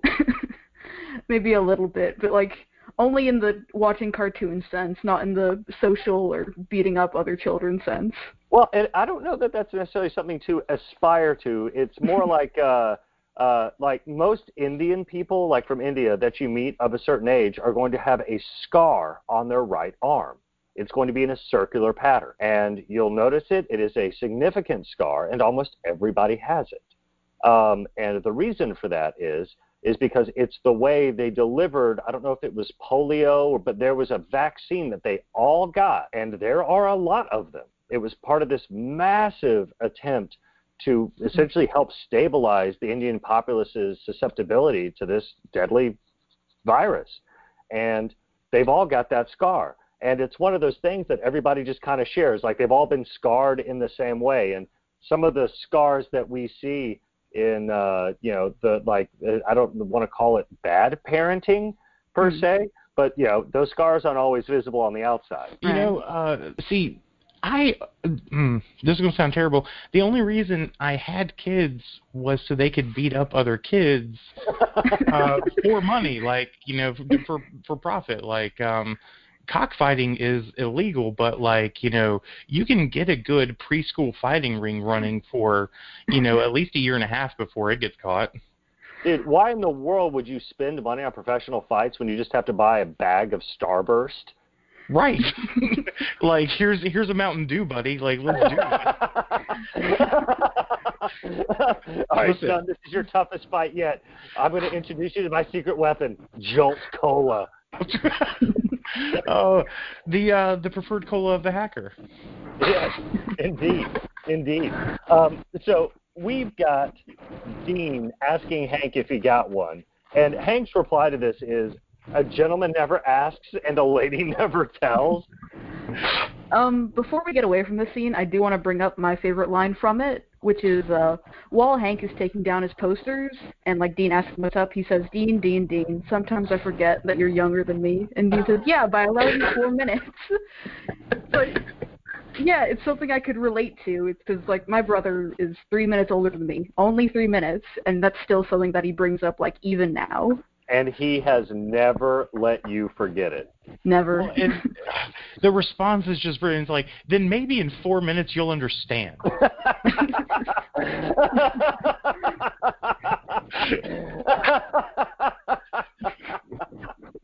These are the minutes you become a lover of Russian women in the next 4 minutes. Yeah. Hey, man, Yeah, maybe I will understand in the next 4 minutes.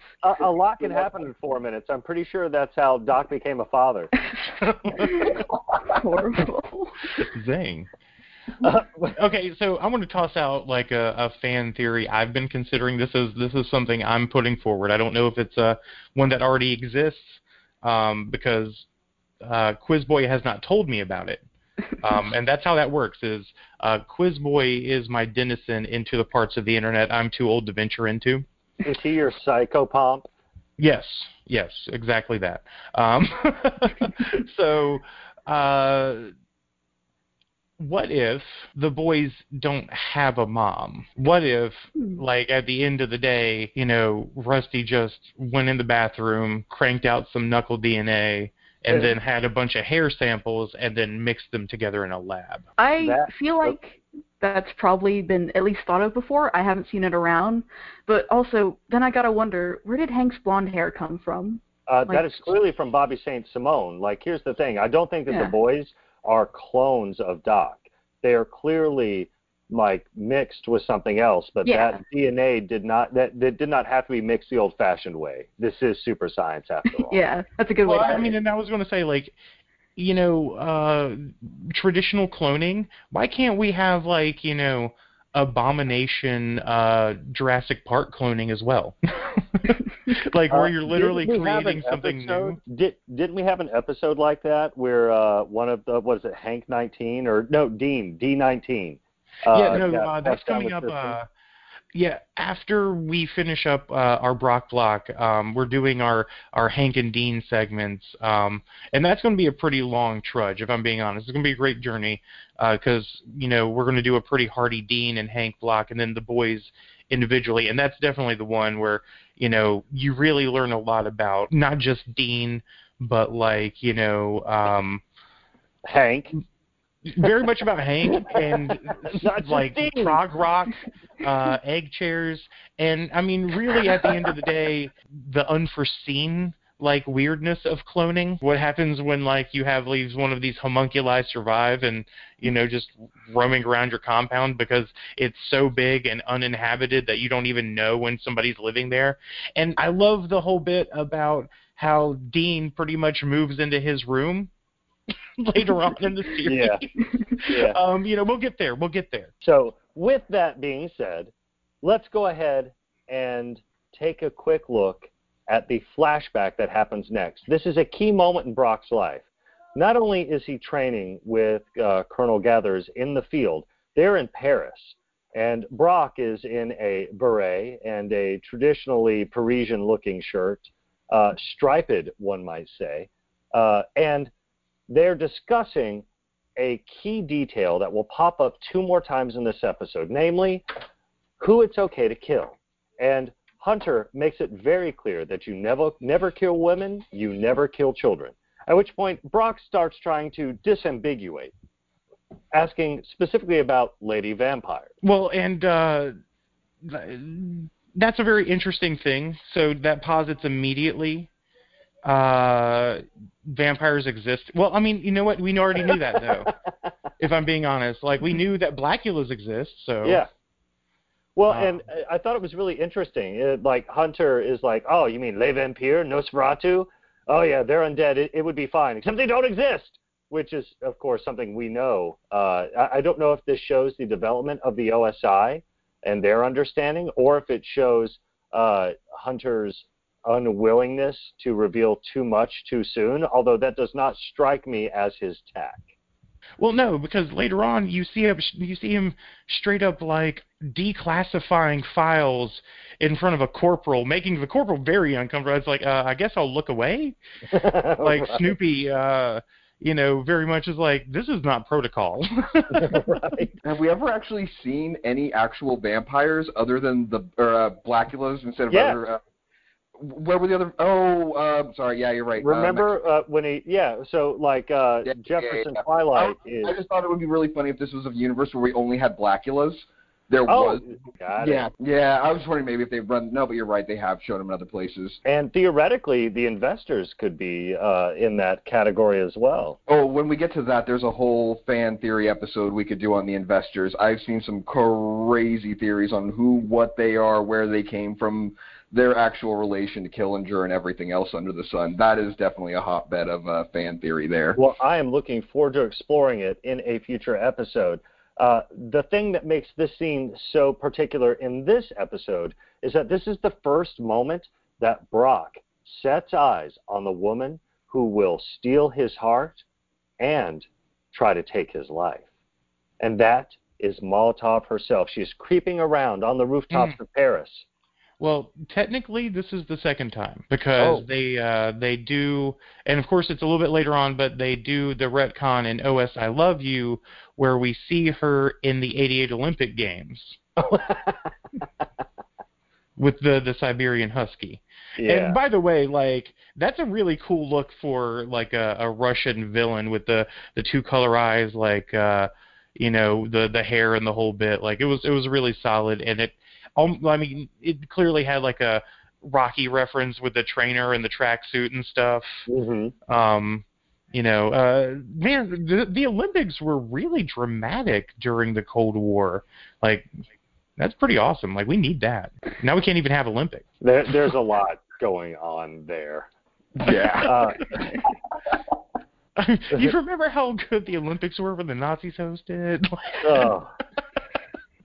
There was drama.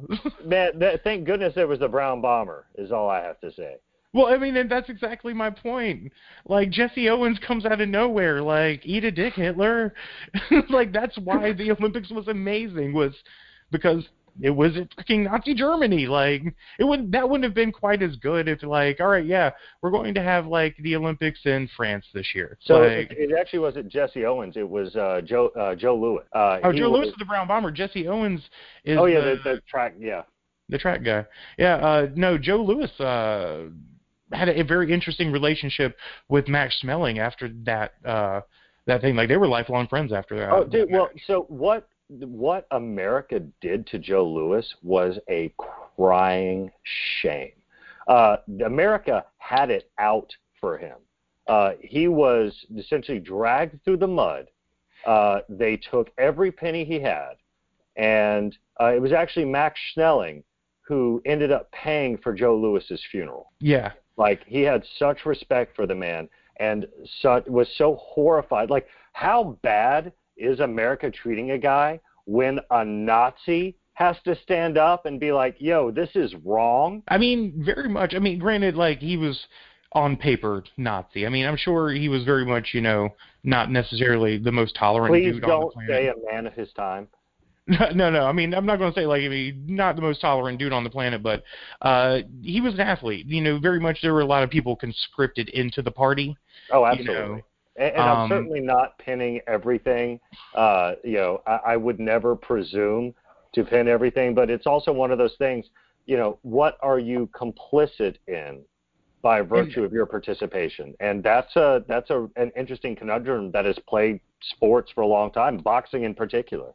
Well, and if I'm being honest with you, I felt like that was actually a missed opportunity in the new Watchmen series. When they did the retcon with Hooded Justice, I thought, like, you know, it would have been relatively era appropriate to make Joe Lewis Hooded Justice.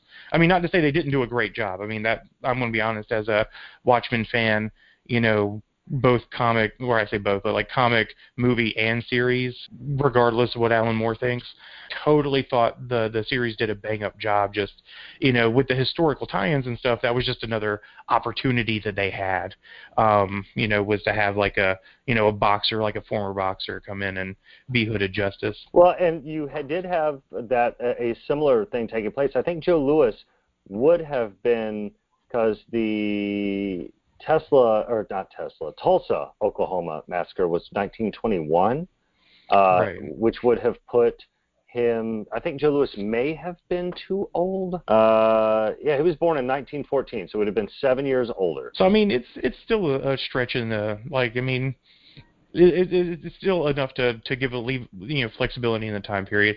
And again, like I thought it was really interesting that they went with the World War I historical reference there instead of doing the World War II thing, because again, like World War I, the Germans actually actively reached out to the black soldiers and like, yeah, why are you fighting for these guys? They aren't good to you. Well, and I mean it's very strange, right? Like, so the German propaganda in World War I pretty much prophesized exactly what happened to Joe Louis in World War II. Yeah. Not ideal. Well, 38, yeah. So right before. Or yeah, I guess in the same era. Yeah, and it's one of the key elements when we are looking at how these things kind of play out across a historical perspective. It's the same perspective that we're getting with Brock in this episode, which is why I think this episode was such a good choice. Can you tell we listened to Dan Carlin? Right, because we're seeing how. Brock and Maul have known each other for a bare minimum of 20 years at this point, right? Like because this episode aired in 2006. They first met in the 88 Olympics. They've been together, off and on in this way for 20 years. And we are also seeing how these key moments have impacted how Brock approaches his job and potentially his love life. And while he's seeing Molotov, you are getting this line, no women, no children. So what is that immediately placing her in? And in fact, I think we spoke about this a little bit earlier about how, the difference in treatment from women to men in combat situations is very different. And it's often the men's reaction to the women that is so damaging, not the way women handle themselves in battle. And in fact, what is it? All the world's best assassins are all female? Well, I mean, and that's very much referenced in the kind of meta symbol of her character, right? So Molotov is based on Black Widow, and Black Widow is very much based on the Red Sparrow assassins, like during and throughout the Cold War, post World War II era, where essentially like they were trained in being seductresses, right? Femme fatales, like they're very much made to make you think like you're the most important dude in the world, because what's like the most glaring weakness with almost every man on the planet? Their ego. Like the second you start stroking their ego, you're like, you know what? I'm not as suspicious. Tell me how awesome my beard is, please. Like, ego is a really interesting metaphor for something a little lower. Well, I mean, I was trying to have a little couth here. But, like, I mean, it's not... Because, I mean, these are also, like, military types and stuff like that. You have to tell these dudes how great they are. Your medals are really shiny. Like, it's not... There's an art to it, Jason. Well, and that art also involves, apparently, doing the shopping. Because that is exactly what Maul and Doc have returned from. And Maul has got the bag of groceries, and then Doc comes up behind her. Apparently, he does not announce his presence loud enough, and she roundhouse kicks him, Chuck Norris style, all the way back into the wall where he fractures his 70s wood paneling, and starts bleeding. Then we bounce up to Dean up at the pool swimming with Hank, and Triana and her friend Kim, thanks to Bradley Quizboy, we know that it is Kim, manages to kind of stumble upon them. They're interested in taking a few laps as well. But can you tell us a little more about Kim and kind of how she, like, where is Kim now, and do we see her again? Well, we don't. I think we see Kim one time after this, maybe, when Triana gets sent off to her mother's for medical training, I believe. But there's not really a lot on her that we have. We know that she was last seen in, I think, Victor Echo November, I believe it is, on a double date with Kim, where she's, I guess, dating Hank. And she manages to see several of the villains, Dr. and Mrs. the Monarch, or I guess just Dr. Girlfriend back then, Phantom Limb, and the Monarch himself. And after meeting Dr. Girlfriend, she thinks, being a supervillain might be kind of cool. And what was the other girl, like Jolly Rancher 27 or something like that? Something like that. I was on the Live Journal. Yeah. Kim is such a character. Like, I was actually really expecting Kim to do a lot more appearances. I thought for sure we were going to see Kim showing up, following the arch villain route. But Kim was going to be the manager or an employee at a Hot Topic, and she was going to be arching Deborah over at Forever 21. Really good idea. Is that the same Deborah that Beck wrote about? Because I thought she worked at JCPenney. Yeah. Maybe they're cousins. It may be a different mall. I don't think she works at Glendale. But I have no doubt that she'd be down for a real good meal. No, that's kind of one of the lessons in Venturology 101, right? Like, they're going to set you up, and then, sometimes they will meet or exceed expectation on that setup. Other times, they will, literally just kind of grow a tree just to cut it down. All right, so I've got another scene here coming up. We've got a great one here. It's Hank thinking that he's going to pull some kind of moves with Molotov. He pulls out all the stops. We've basically got him here in what essentially looks like a Chip and Dale's outfit, pretty much. I want to say he's got some kind of breakfast for her set up. Basically, he strikes out, though, when she wakes up. That's about how much of the he made it in with that game plan intact. Yeah, he comes in trying to serve her breakfast in bed. He's wearing the cuffs. It's very what was it? Patrick Swayze, Chris Farley. Yep. Saturday Night Live. Yeah. Yep. Wearing the Chip and Dale's outfit, and man, it is not going well for him because what does Maul do as soon as she wakes up? I've got a nice freeze frame here of a choke grip, very similar to a Bart Simpson style. It's actually probably the closest to that I've seen in the entire show. He's got a bright red face. It's still got some, honestly, the newer seasons look a little crisper, a little cleaner. They almost clean up a little bit of the visual aesthetics. Some of the early seasons, though, you get these great, almost Scooby-Doo-esque reaction shots out of some of the face work, where if you do go frame by frame on some of the great action shots, just some of the ways that they're really drawing them, it's honestly a treat sometimes, freeze framing it to go stop an episode and go do something, and just the magic that is that shot right there. I wish everybody could see this. He's got the tongue sticking out, the face is turning half red, and he's cross-eyed. It's an absolutely beautiful scene. You get a lot of cross-section of animation history, right? So, I mean, obviously they do a lot of art that's referential to the Hanna-Barbera of the 60s and 70s, but then, you get these neat little references to, something that's a little bit more on the contemporary end of animation. They haven't really done, a hardcore, Family Guy reference, and I don't think Family Guy's earned that place just yet. Hold on. This episode aired in 2006. The Simpsons' first airing was 1987 on Tracy Ullman. So, we're within 20 years, and Family Guy came out in 99? Yeah, 98, yeah. 98. So, we're at that 20-year mark. So if it were going to show up, it'd be showing up, maybe this season. That's true. And it were canceled for a little bit in between. I mean, I think they had, a 2-year gap where I think Adult Swim picked it up and saved it, like they do so many shows. No, it wasn't. So the Adult Swim thing happened after the DVD release, which I'm sure you remember. Yeah.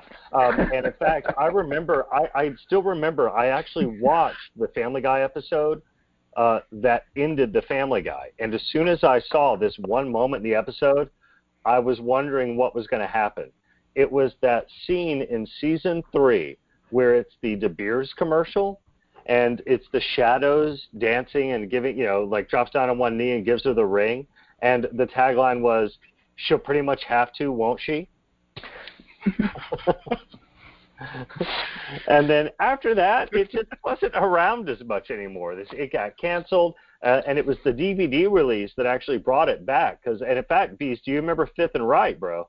Oh, dude, yeah. So we're watching this on like a tiny little 13-inch, 20-inch tube television. To be fair, it was a color TV. Yeah, this was before the ubiquity of flat screens. So we're watching the DVD and they make the Tron reference, and there's 4 or 5 of us sitting in this living room. There's no furniture in it at the time. We're all just sitting on the floor. When he says we're sitting in the living room, we are literally sitting in the living room because there's nothing to sit on. Yeah, it was my first apartment, and it was mostly a studio, and then it had 2 small off bedrooms. But yeah, we're all all of our friends are sitting there watching it, and kind of breaking the place in, and they're doing the Tron sequence. Me, you, Danny, and Sabby, or me, you, Sabby, and Danny. And I think Rika Brown was there. But yeah, we see the background in the Tron reference scene, and then I get him to pause it. And I'm trying to look at it, and I'm craning my head around, and I can't. We rewinded it a couple of times too. Yeah, and so I think we ended up turning the TV upside down, and the background has these abstract shapes that actually spell out if you can read this, your TV is upside down. That's exactly correct. Oh, dude, it was one of those moments. It was wow. The fact that it got us to flip our TV upside down, it was very Andy Kaufman, trying to get people to adjust their sets. Yeah. Family Guy Andy Kaufman does. I wonder if I wonder what, if anything, they will include. Well, and you know what? It's that moment in my life that no matter what anybody says about Family Guy, highbrow humor, lowbrow humor, it got me. There is some sort of avant-garde level to the show, whether you can find it or acknowledge it. That's up to you. And I turned my television upside down. Amen to that. And the Venture Brothers turns our televisions upside down because at this point we bounce back to Dean and Triana and Hank and Kim. And we've got Dean trying with Triana and essentially striking out in the most adorably Dean way possible. That's when we see that's when we see Hank down in the pool, right? Triana asks where Hank is. And before we get there, let's talk about the universal experience that men have. The shorts. Yeah, the water getting in the pockets of your trunks. That's a beautifully captured moment. And he smacks the pocket, he pushes the water out. Nobody, it's going on a date and eating chicken wings. Nobody looks cool. No, man, no. Have you ever tried eating chicken wings with a fork? Why? There's no way to play it safe. Well, to keep your hands clean. Same reason some people eat pizza with a fork, incorrectly, I might add. I don't know. I mean, I believe food is a lot like sex. It's designed to be messy, and if you're not using napkins, you're not doing it right. Man, no, man, a towel. Just put a towel down. I'm not saying that I haven't eaten some burritos that don't require a towel. That has happened in my life. Hey, man, what was it your Uncle Howie used to say? It's not a good sandwich unless it drifts down your elbows. Bingo, yeah. And my Uncle Howie used to make sandwich for presidents, no joke, so he knows a thing or two about it. Yes, he does. So we've got Hank swimming down to the bottom of the pool, and that's where he sees Doc and Mal in what is quite possibly their most excellent moment. Doc has essentially admitted that he's not going to get anywhere with Mal. And we actually hear the conversation that they're having in the room with them. Doc says, look, maybe we got off on the wrong foot. Can we just kind of start over? And Mal is kind of leaning in and is, yeah, okay, I busted him up a little bit. And Hank sees this. And what is clearly blood on his shoulder appears or on his collar and his lips, appears like something completely different to Hank. What is it that Hank thinks it is? Lipstick is my summation. Because we see him look at her lips, then to the collar, and that's when Hank has an episode but is it an episode of frustration and futility, or is it an episode of Sandlot-inspired brilliance? To me, the gasp looks real. I'm going to have to give it to him. I think he made the best of a bad situation on the backside of this one, but I'm going to go with that was a real gasp. I'm not... Gasp!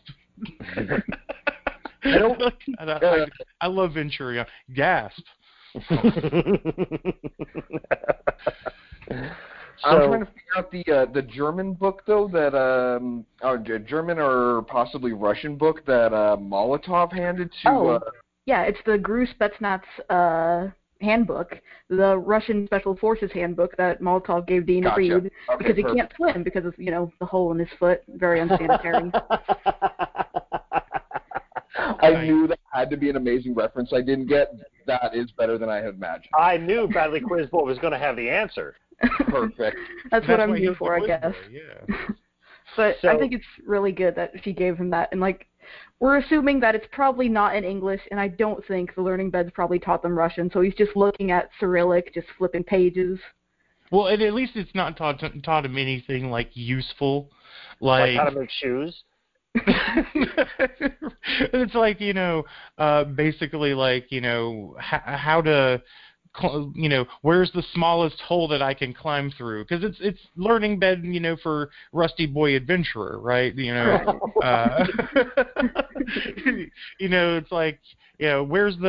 where's the mummy factory? Right. The Frankenstein factory, the vampire factory. So we've got. Oh, and while we're on, we cut back, and while we're talking about Russian culture, Doc is wanting to learn a little bit about Russian culture himself, and inquires about mail order brides to Molotov, at which Molotov says, she wouldn't know. And then probably one of the funniest lines, but also one of the worst things about Doc Venture, of the many terrible things about him, is well, I ordered one of the Chinese mail order brides, but the damn thing was dead when it got here. My question is, did he even try to assemble it himself? Oh. Wow. Did Venture Stein have a part one? Because there's probably only one part Doc was interested in. Oh, man. They need to do The Bride of Venture Stein, but like that movie Ex Machina.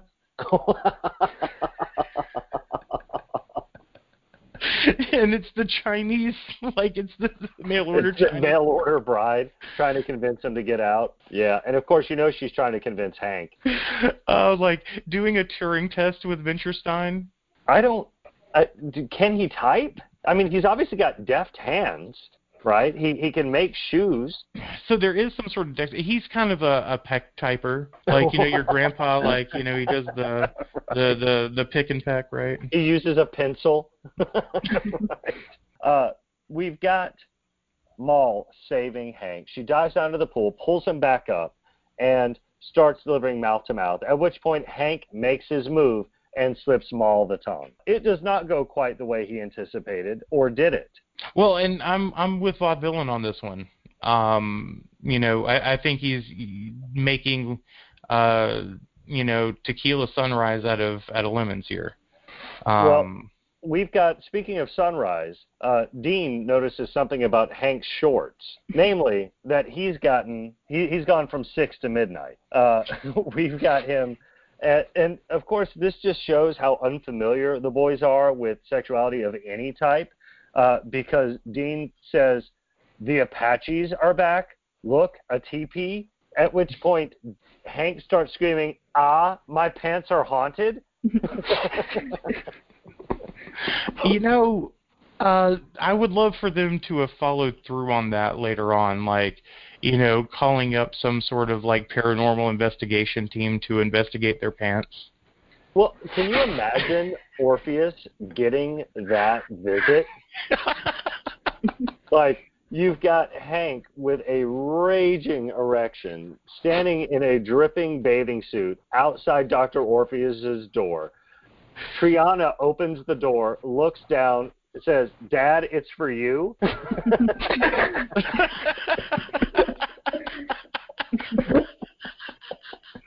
Hank trying to explain that his pants are haunted and he needs him to like get rid of the ghost, and then Orpheus having to give the talk to Hank and Dean? Well, boys, when a boy becomes a man. It might go a little better than Rusty trying to talk with him about it. I mean, maybe they would come out knowing more. I don't see Rusty Venture dropping the phrase, there is a vast difference between the type of talk that Rusty would give and the one that Dr. Orpheus would give. Yeah, I feel like Orpheus might be a little nicer about it, maybe. Dare one Well, I say mean, I think he would sensitive? still be just as obtuse, though. Like, I would love to see the same cut montage of, like, the birds and the bees talk that, like, Orpheus would deliver the same way, like, you know, the Doc gave to Dean. And so, like, you know, you see, like, you hear the, you know, sexy saxophone, the dun, dun, dun, and, like, you know, he's having the dolls hump, like, the lamp, and then he puts his hand on his chest. Because we've seen this where he tries to explain it to Triana, where he's like, you know, and the lingam, into the yoni. right, like, I think, you know, he would be better intentioned for it, but he would still very much be just as obtuse about the whole situation. Right, Well, yeah. They're both like equally awkward in opposite ways. Doc's awkwardness stems from his pretense, whereas Orpheus's awkwardness stems from knowing too much. What levels of things? Yeah, exactly. It's like, you know, Doc obviously doesn't know much, and him trying to explain it like he did would be his downfall. So, Well, he doesn't know much, but he knows he loves you. Hmm. Aaron Neville? Anybody? Oh, come on, Neville Brothers. Oh, you don't have to convince me about the Neville Brothers. I straight up listened to them today. Like, and Peebo Bryson. Like, and there was some magic on the grass. I was watering my lawn and accidentally stumbled across an 90s adult contemporary playlist on Spotify. And I was actually looking for a song, and I couldn't remember the lyrics or the title. All I had were a few words and a melody, and I was trying to find it and could not. But I did find some Aaron Neville and Peebo Bryson in the meantime. I need to explain, like, what this means when Professor Savage can't find a song.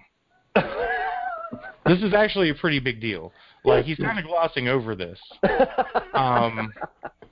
But, like... I'm a bit of a musical truffle hunter. He's the OED of, like, music theory and, you know, playlistology, like, in human form.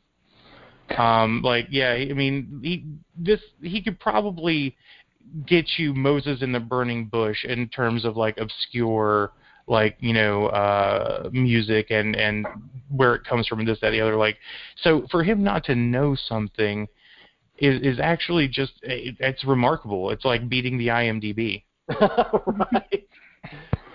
You know what? Part of me wants to sing the song and see if any of our listeners know what it is. Do it. Well, see, and now that I'm Serenade putting us. myself on the spot, I'm having trouble remembering the melody. And it was... Okay, hang on. It's Quiz not... Boy, adjust the lights. All right, thank you. All right, Vaudevillain, hit the spot. I don't. You know what? I'm gonna have to wait on this because I can't remember the melody at the moment. It'll come to me. Give me a little bit, and then we'll bust it out when it's time. Actually, but lyrically, it was like I think it's someday we'll find it, the difference between us. And it was like the difference between us or the distance between us, and it was a female singer, early 90s. And that's all I've got. And I was trying to research it. I was trying to figure out what it was while I was like trying to water some grass. And that is how I ended up on this 90s adult contemporary playlist. Was it the Crusaders? No, but see, it sounds a little bit like the melody is just a little bit like the Rainbow Connection, right? But it's not. And I kept thinking that, like, I tried doing a few quick Google searches and it didn't turn up anything. So I figured it had to be on one of these because it came out right around the same time that like Roxette was still on the radio, and like when Peabo Bryson was on there for Aladdin. Like it was right around that time period. All right, so just before we loop right back in, fun fact about me, I, as a grown man, will cry when I hear the Rainbow Connection. Well, that's understandable, though. Like, there's just something about Muppets, and it doesn't even have to be a Muppet version, and it has to be a sincere version. And I've never heard an insincere version of this song. So, like, it'll come on in my playlist randomly while I'm, like, you know, grocery shopping, and then next thing you know, like, I'm just crying next to, like, the cheeses trying to find coffee creamer. I'm like, I'm fine. Just... Can we get a mop on aisle 3? Did somebody spill? No. Somebody played the Rainbow Connection. There's just something about after Muppets. Our Apaches have haunted Hank's pants, we bounce over to Brock laying with his lady love in their jungle hideaway. And something is different about her. Namely, that when Brock rolls her over, there is a message scrawled on her. What does it say?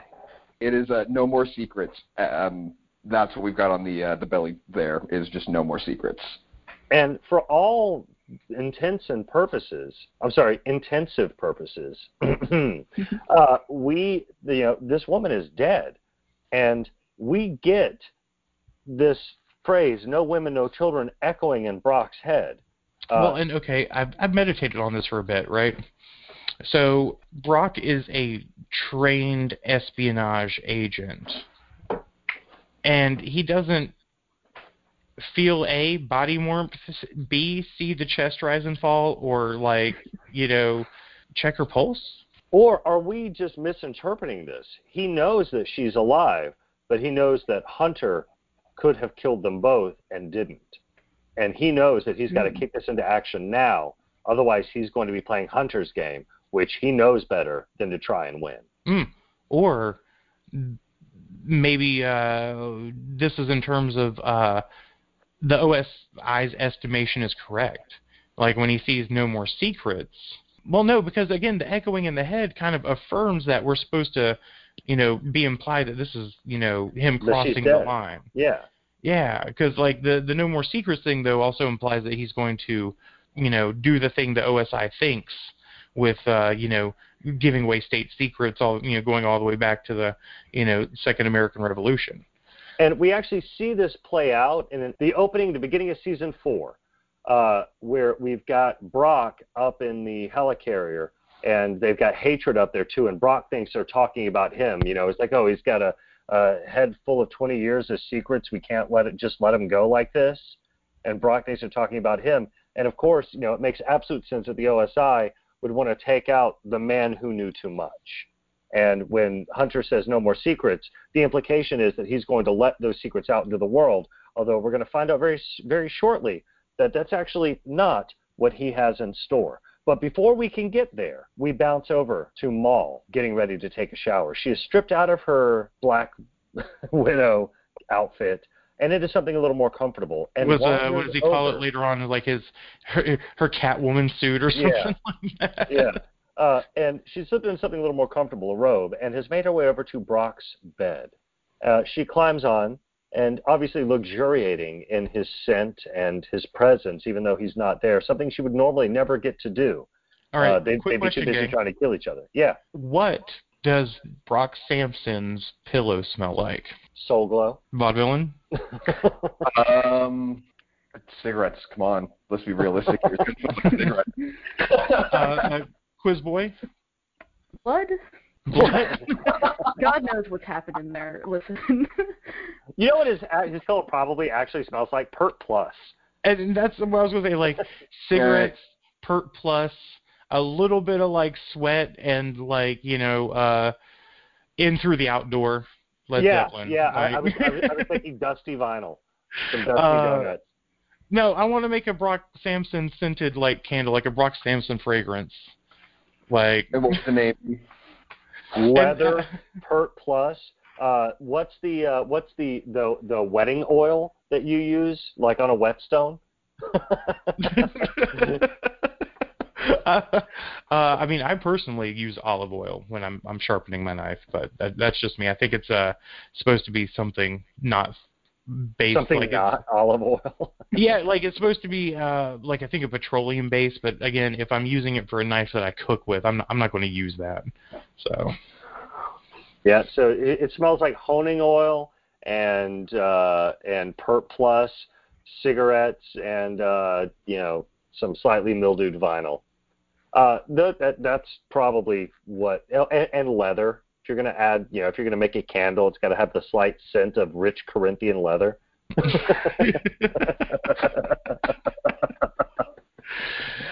So, by the way, do you need to go ahead and explain Corinthian leather to people? Like, do I?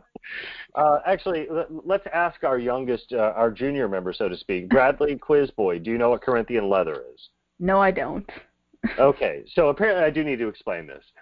Back in the day, there was I forget. I think it was Buick, and in there they were kind of trumpeting up how great their car was, and the hardwood paneling and the rich Corinthian leather. Corinthian leather is not a thing. It's actually not a thing. It, like, the quote unquote Corinthian leather was from Ohio. Rich Corinthian leather, but it is one of those that, like, truly a hallmark of quality with this rich Corinthian leather. It's supposed to be this absolute bastion of luxury, and let's be honest, if Brock's going to smell like any leather, it's going to be Corinthian leather. Right. So we've got Maul in his room, and she looks on the nightstand. And what does Brock have in a mason jar on her nightstand, or on his nightstand? The eye. The eye. And this, of course, what the interaction they have. Oh, you stole my eye. To which he replies, "You stole my heart." And he kept the eye. When she said, "You stole my eye," he didn't just like Pai Mei take the eye. No. He kept the eye. He kept it. He took it. He actually took it. Wanted to keep an eye on her. She's a looker, I guess. Well, and what I really enjoy about him keeping the eye, it really shows that Brock is sentimental, but also it shows you why he fell in love with this woman, because later on, like in the OSI Love You with the nozzle, right? Like she uses the eye socket as like as an advantage now. It's a spy socket. Yeah. Spy socket. So I mean, I completely She's got the spy socket. She's got the prison wallet. She watched the movie Blade Runner, so she knows where to keep a tape. Or not Blade Runner. What was the Schwarzenegger movie? Eraser. Oh no. Oh, God did he bless. get to the chopper? No. Yes, they did. Running Man, not Blade Runner. Running Man. So he ran to the chopper, of course. Yeah, right. So yeah, she's full of secrets. Maul is in there. She's, of course, lounging around, kind of experiencing Brock's room. Who is in her room experiencing her in the same way? It's Hank, who has found her discarded clothes and is sniffing one of her boots, which... Now, really... wait, no, Bradley Quizboy, I've got to dive in a little bit deeper here, because it sounds like you have a very specific reaction to this. Well, I think, with this and like stuff that we have kind of alluded to earlier and things that will come up a little bit later, like, I think Hank needs to see a therapist for several reasons, but like, we should probably catch this stuff while he's young. Like, is he okay? Like, with the Freudian stuff and like... So, part of me thinks that this is a small Quentin Tarantino reference, because he's a known foot fetishist. Right. They actually even joke about it on the commentary for Scott Pilgrim, where Ramona is taking off her boot, and it's a very like well executed scene because it's Edgar Wright, so they even like made a joke like the Tarantino shot. She even says like in the audio like during the shot is like, all right, this is for you, Quentin, because she was in Grindhouse. Was it not Planet Terror, the other one, Death Proof? Yeah. And also, I don't know. This is the 21st century. We're not necessarily kink shaming people anymore. This is true. I don't want to yuck anybody's yums for real. Right, but like one of us has to.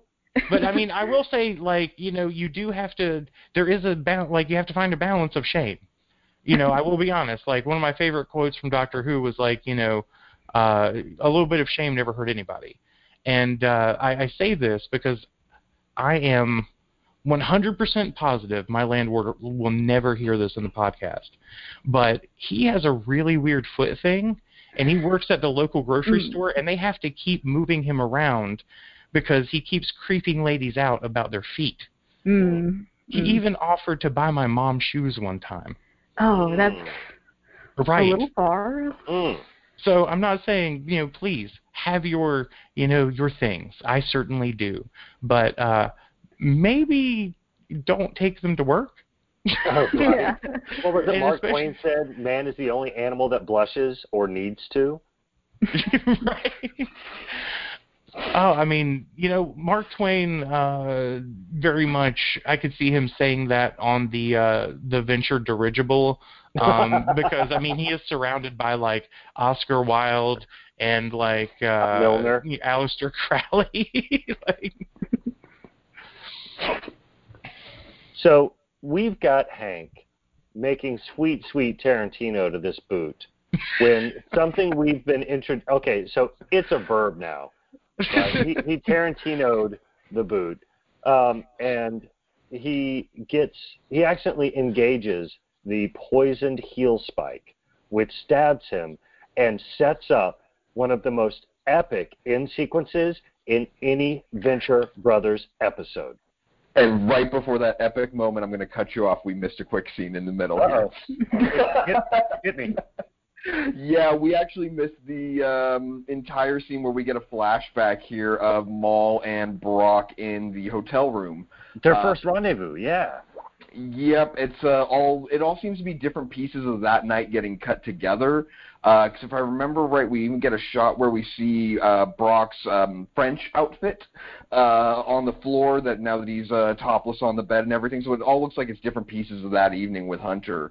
Well, and what I love about this French outfit is it is just as stereotypical, like what you think French people wear. The same way, like when Orpheus is playing, the gentleman from the Italian space agency, and he's dressed like an Italian like gigolo. Yep. Like it just the cartoonishness of it all is effing brilliant. Oh yeah, and this is another one where you can look to the animation and everything, and just some of the stuff they do here is absolutely great. I've got it here, and I'm just kind of stopping it every couple seconds in the middle of Molotov's flip, and they literally do have shadowed versions of she's here. You're getting that old comic book style, the Spider-Man, when you would literally have him in 5 different places on a frame, but they're all kind of the little see-through, so you're getting the idea that, oh, he's jumping here to there. They're nailing all of that stuff in this one little moment, and it's an absolutely beautiful shot. Well, and yeah, I think the sound effect accompanying that is also the Yep. Right, the $6 Million Man. Yep. So we've got. Oh, go ahead. And further explaining why his further infatuation. So he obviously let's address the fact he asked to keep the boots on. Right. While we're talking about the Tarantino of it all, and I made it an adjective. There's a fan theory about Brock actually being possibly somehow Hank's dad as well, and I've never noticed this until just right now. But the fact that they both got a boot thing, maybe and they're blonde. Yeah, there's an idea that that their boys were say both of them went into their own bathrooms and got a little bit of something to put into the cup, and they just threw both of the dads into the cup and saw what came out, and we ended up with the boys. That can't be true, because a little bit later on, we actually get, I think in the next season, season 4, we actually get Brock's first introduction to Doc, and it's actually down in the cloning bay. True. When he folds the cigarette into his mouth. Oh yeah, my God! Exactly. Fan theory crumbled. Oh my God! and he is dressed like actually, I love both of their outfits. It is so stereotypically and quintessentially 90s. Dude, yeah, the poncho. Yeah. The poncho hoodie. Okay, so, and then we have, the boots, which he requested, in which she immediately stabs him, in the kidneys, right? And then, pulls out the Ninja Turtle size, bam, Raphael's him right in the neck, and the neck muscles there. And then, falls over and jumps backwards, lights the match, and what'd you call it, an Ohio blue tip? It strikes on any surface? Yeah. Lights the room on fire, and he's just woman, yes. And then, to further, add a little bit of insult to injury, she jumps out, and he's oh, she took the cigarettes! She has stuck him with her heel spike. She has stabbed him, pinning him to the bed with her size, her Ninja Turtle Raphael size. She has then flipped backwards across the seat, into the air, struck a Strike Anywhere match in a high blue tip on the ceiling, lighting the room on fire as she lands, and then flees into the night, and Brock is just completely amazed. He is so overwhelmed with how much he is in love with this woman. And then he realizes she took the cigarettes. But to add insult to injury, what does she do next? She flips the butt of her lit cigarette onto his chest, letting him know that is the only butt he's getting that night. Flicks the butt onto his heart. Yeah. Yep. And that it reveals not only that she's got these heel spikes, but I mean it tells you everything you need to know about the kind of Brock, or the kind of woman that Brock is into. Is the kind of woman that can do that to him. Well, and to go into the the palette of Brock Sampson, was it the Dr. Quim episode? There's that weird, obviously, sexual tension between him and Jenny, right? And she's, not what you would necessarily call traditionally attractive when standing next to Dr. Quim, right? Rusty believes Dr. Quim is the cure for impotency. I mean, the way they drew her, he's not wrong. I'm also a sucker for a redhead. But anyway, that whole interaction with Jenny, and then they finally have a good tussle with the room on fire. I guess there's a running theme there, but yeah, it seems to be super strong women that can hold their own, that are also I guess more so that they can impose on him. Let's be honest, Brock Sampson is he's already showing submissive tendencies well before he meets Oriana. Yeah, go ahead. I was just going to say, Oriana's the perfect woman for him, because, I mean, you see what happens when you get the nice, strong, powerful woman, something right in his wheelhouse, but clearly, at this point, at least in their relationship, Maul's trying to figure out if this is going to be a thing, potentially. She's are we going to run away together to Monaco? There's all this talk. And then you finally get the one who, I mean, Oriana's the exact opposite. The morning after, she's you're still here? And that's the one that he's all over, the one who couldn't care less about him being around, per se. I just absolutely love that. The one, you always assume you're going to go after the person who chases you, but I guess we're always attracted to the person who seems to want nothing to do with us. So, was it Heidegger said, we pursue that which retreats. Exactly. Heidegger? Yep. Heidegger, yes, there we go. Okay. What was it? The other great philosopher, the Vision said, "Strength invites challenge"? I buy that. Wow, Like, I did not mean to Larry King the conversation. I apologize. No. Like, you actually it's you thought, took a moment of pause there. Yeah. Because the truth about Wariana being the Wonder Woman parallel, like, she should definitely be able to put him in his place. Not necessarily like, like if it were not in the bedroom battlefield, but like if they met like in conflict, like she's winning that fight because again she's a supernatural enemy. Don't get me wrong, Brock Samson is savage, but this is coming up on like what is realistic about the character, because the thing about it is Brock's also not dumb. He doesn't seem to throw himself into situations he doesn't think he can get himself out of. I don't think his Wolverine style like feral rage in a straight up fist fight is going to take down Wonder Woman. So this is really like a woman who is disinterested, or at least plays so, because again, we don't know if it's an act or if she's just being a little flighty or whatever, playing hard to get, but like that definitely like puts him on the trail. And then on top of that, like she clearly manhandled him, like the most literal definition of manhandled. Don't you mean woe-manhandled? Woe-manhandled, right? Like, and it's going back to that the hot dolphin scene where like Giant Hunter picks up, this is Brock's like ultimate Lynchian fantasy. Yes, I finally got to talk about Twin Peaks again. But yeah, like they have this big fantasy and he's, in between like Hunter's gorgeous breast at this time, you call him correct, his big beautiful tits. Fair enough, yeah, absolutely. A gift from God-Man and Super Science. And that, like, is very much reflected in the kinds of women he likes. He wants a really strong mother figure. He wants, like, a Kathy Bates mom. Well, let's be honest. What does Brock want? He wants to be dominated.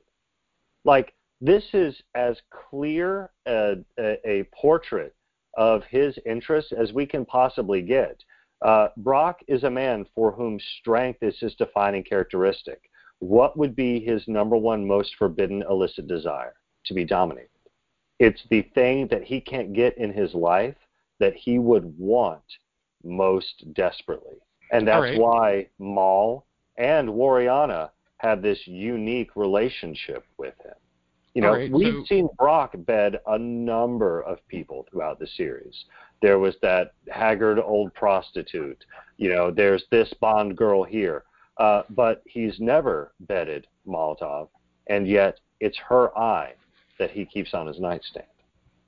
Well, and okay, so what does that necessarily also say about their relationship? Because, again, they have that dynamic, but she's the chaste one. Oh, he is definitely chasing her. Well, I said chaste, See what I did there? So, yes, and you know why she's chased? It was a promise she made to her father, and then Brock kills her father. Oh, what? So no, I didn't know this. Yeah. So Brock can't actually do anything.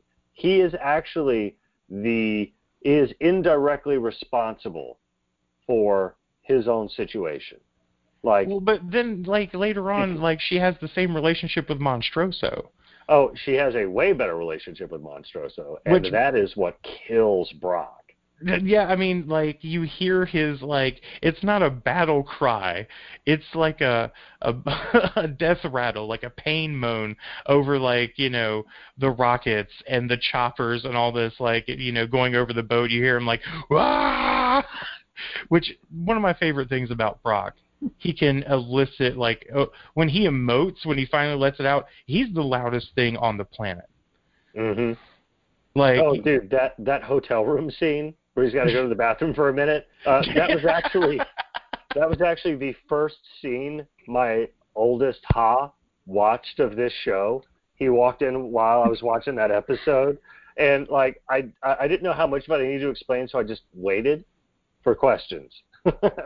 There weren't any. So I was like, okay, we'll just see how this plays out. Maybe I should put hand sanitizer in the bathroom now. We're not at the point yet where I've got to worry about cutting my hand on a sock. So, in the commentary for Thanks for Nothing, they actually, Doc and Jackson talk very extensively about this incident when Doc was a kid, where he had his sock and he accidentally threw it on a radiator, like the radiator that warms your house. Uh-huh. And just describing the smell of that. That's wow. That's musky. one thing. That's Ed Muskie. That's one of the things I love about the commentary is they are not afraid to lay it all bare, and that's why I share things like the Rainbow Connection. I'm really trying to model a lot of the sensibilities of this podcast on their commentary. Oh, Beast, you've got a long way to go, sir. You are but an acolyte at the foot of the master, apparently, because you shared Muppets. They shared soul-shearing details. I'm a 35-year-old man who cries in public about Muppet songs. Musicals, not even legitimate musicals, like Sondheim and stuff like that. So the last musical I cried from laughing so hard. My wife took me to go see. My wife loves musical theater. She took me to go see the Phantom of the Opera, and which I'd never seen before. And I was like, "Yo, let's go check this out." We're sitting in there, and there's a song called "Music of the Night," which apparently is a very famous song, and I ain't never heard it. They're singing. And I'm like, yo, this is Fish Heads from Dr. Demento. Fish heads, roly-poly fish heads. And I'm like, I wonder which one stole from which. Come to find out, Fish Head came first. So Phantom of the Opera, one of the most, awarded musicals of all time, is a ripoff from a Dr. Demento sketch about trying to sneak a fish head into a movie. Huh. That is why I cried from laughing so hard. Because I had my phone. I pulled it up. I looked, and I'm sitting in a theater full of people in formal wear, all of whom are rocking out to this melody. And none of them has any clue where it came from. Oh, dude, it's like when you find, I remember when you found out that the song that never ends from Lamb Chop's Play Along is actually a Jewish battle hymn. Dude, I was I was such an embarrassment. I am so respectful of other people's religious traditions because they're all the same to me. Right? They're all in the same boat, and that it's a slow boat to nowhere. And so we are sitting. My friend Case at the time was essentially converting to Judaism, and I was like, "Yo, let me come with you to your church and just kind of see what's going on." So I went to temple with him, and we're sitting in temple, and I'm listening to this hymns. Now, bear in mind, the Jewish temple service is run very differently. You can tell the amount of tradition that is in their services because it's not like a revival where they're extending every little piece out as far as they can go because they don't have enough to fill it, right? That's why they got to blow away COVID-19 with the wind of God. I've been queen, I blow! Right? They've got a lot to get through. And the cantor is running through it as quickly as he possibly can. So they get to the point where they're going through and they're all going to sing this ancient Hebrew battle hymn. And it is, I kid you not, the song that never ends. And as soon as it starts going, my friend is sitting there and he is solemnly reading this and singing along in Hebrew. And I am flipping out. I am trying my damnedest not to jump into the air. I am a coiled spring of surprise at that moment. and it took everything in my power. But if anyone who is sitting behind me, it knew exactly what was going on. Like, and of course, my friend is sitting there trying to ignore me, but I'm doing the body movement equivalent of ignore me. Yeah. Suffice to say, when music shows up, I am very excited to see it. And we now get to the point in this episode where the music shows up, because we get our do we call it a pan, an ode, I wouldn't call it a parody. It is more. It is on parity with the Apocalypse Now scene, because we get the low strumming guitars. Actually, no, there were no guitars in the Doors. We get the strumming sounds and the drums and like the rhythm starting to build for a song that sounds more than a little similar to The End by the Doors. Hank starts going into this psychedelic trance, and who appears to him in his trance? It is a vision, a hallucination, an eidolon of Molotov cocktails, and she is whispering words to him that he knows in his heart to be true. Your father will never let us be together. She is telling Hank what he knows, and Hank knows that he has to do something about it.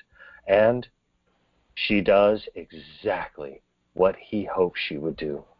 Of course, her outfit is sexy, it is sultry, and it is revealing, but it does not reveal everything. And that is why at this moment, she reaches her arms up, her hands grasp the sides of her outfit, and she starts to slide it down, revealing her breasts, which are more than just regular breasts. They are delicious, pillowy mounds of Hank's freaking face.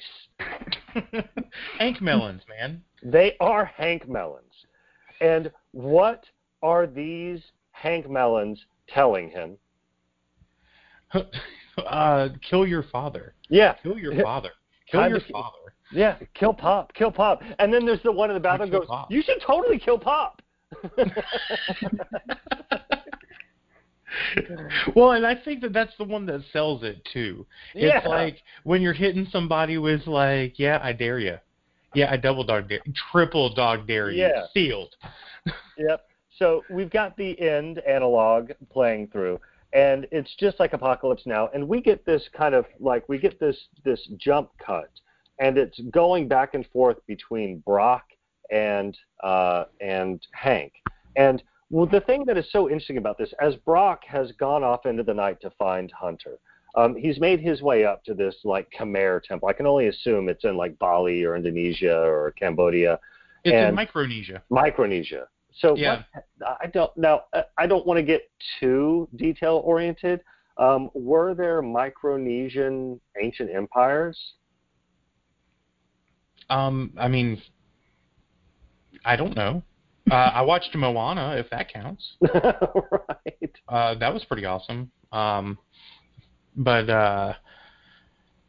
I really like I kind of saw Micronesia in the same way that, like, you know, the whole thing was also like an ode to espionage, right? Like especially like Cold War espionage. So you have a lot of like globe hopping, even in, you know, the flashbacks when they go to Paris, and then you have you know, Brock's journey. Like, you know, he's in the limo, and then he's in the sub, and then he's in the torpedo. So, yeah, it was all these, like, exotic locales. I know nothing about Micronesia.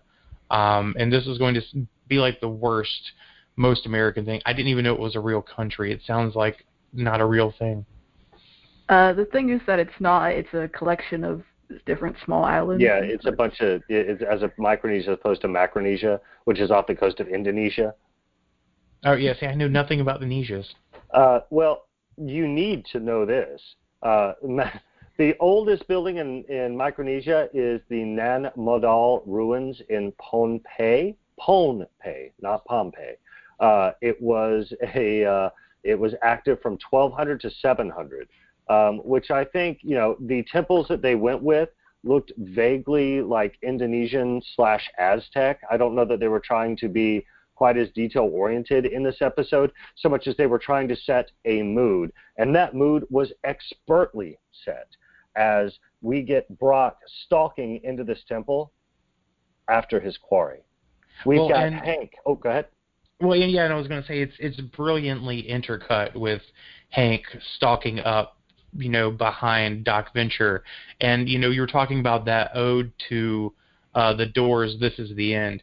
Kind of knowing what I know about Thurwell and, the research I've been doing for, the upcoming Learning Lab episode about music. No, like, he very much takes this stuff, pretty like, genuinely. The same way, Danny Elfman takes his projects, or Mark Mothersbaugh, like, is this a thing that he might have made as a person in a band? No. But, as somebody doing this kind of project, he gets to riff on that. He gets to have fun. And he does this great job because it has this, like, almost, tribal, and it suits the Brock mood, this, like, dun, dun, dun, dun, and it has, like, that, very Doorsy, dirgy funeral feeling behind it. Dude, Thurwell is a freaking genius. I remember listening to Elfman once, and he was saying that that temp music is the bane of his career.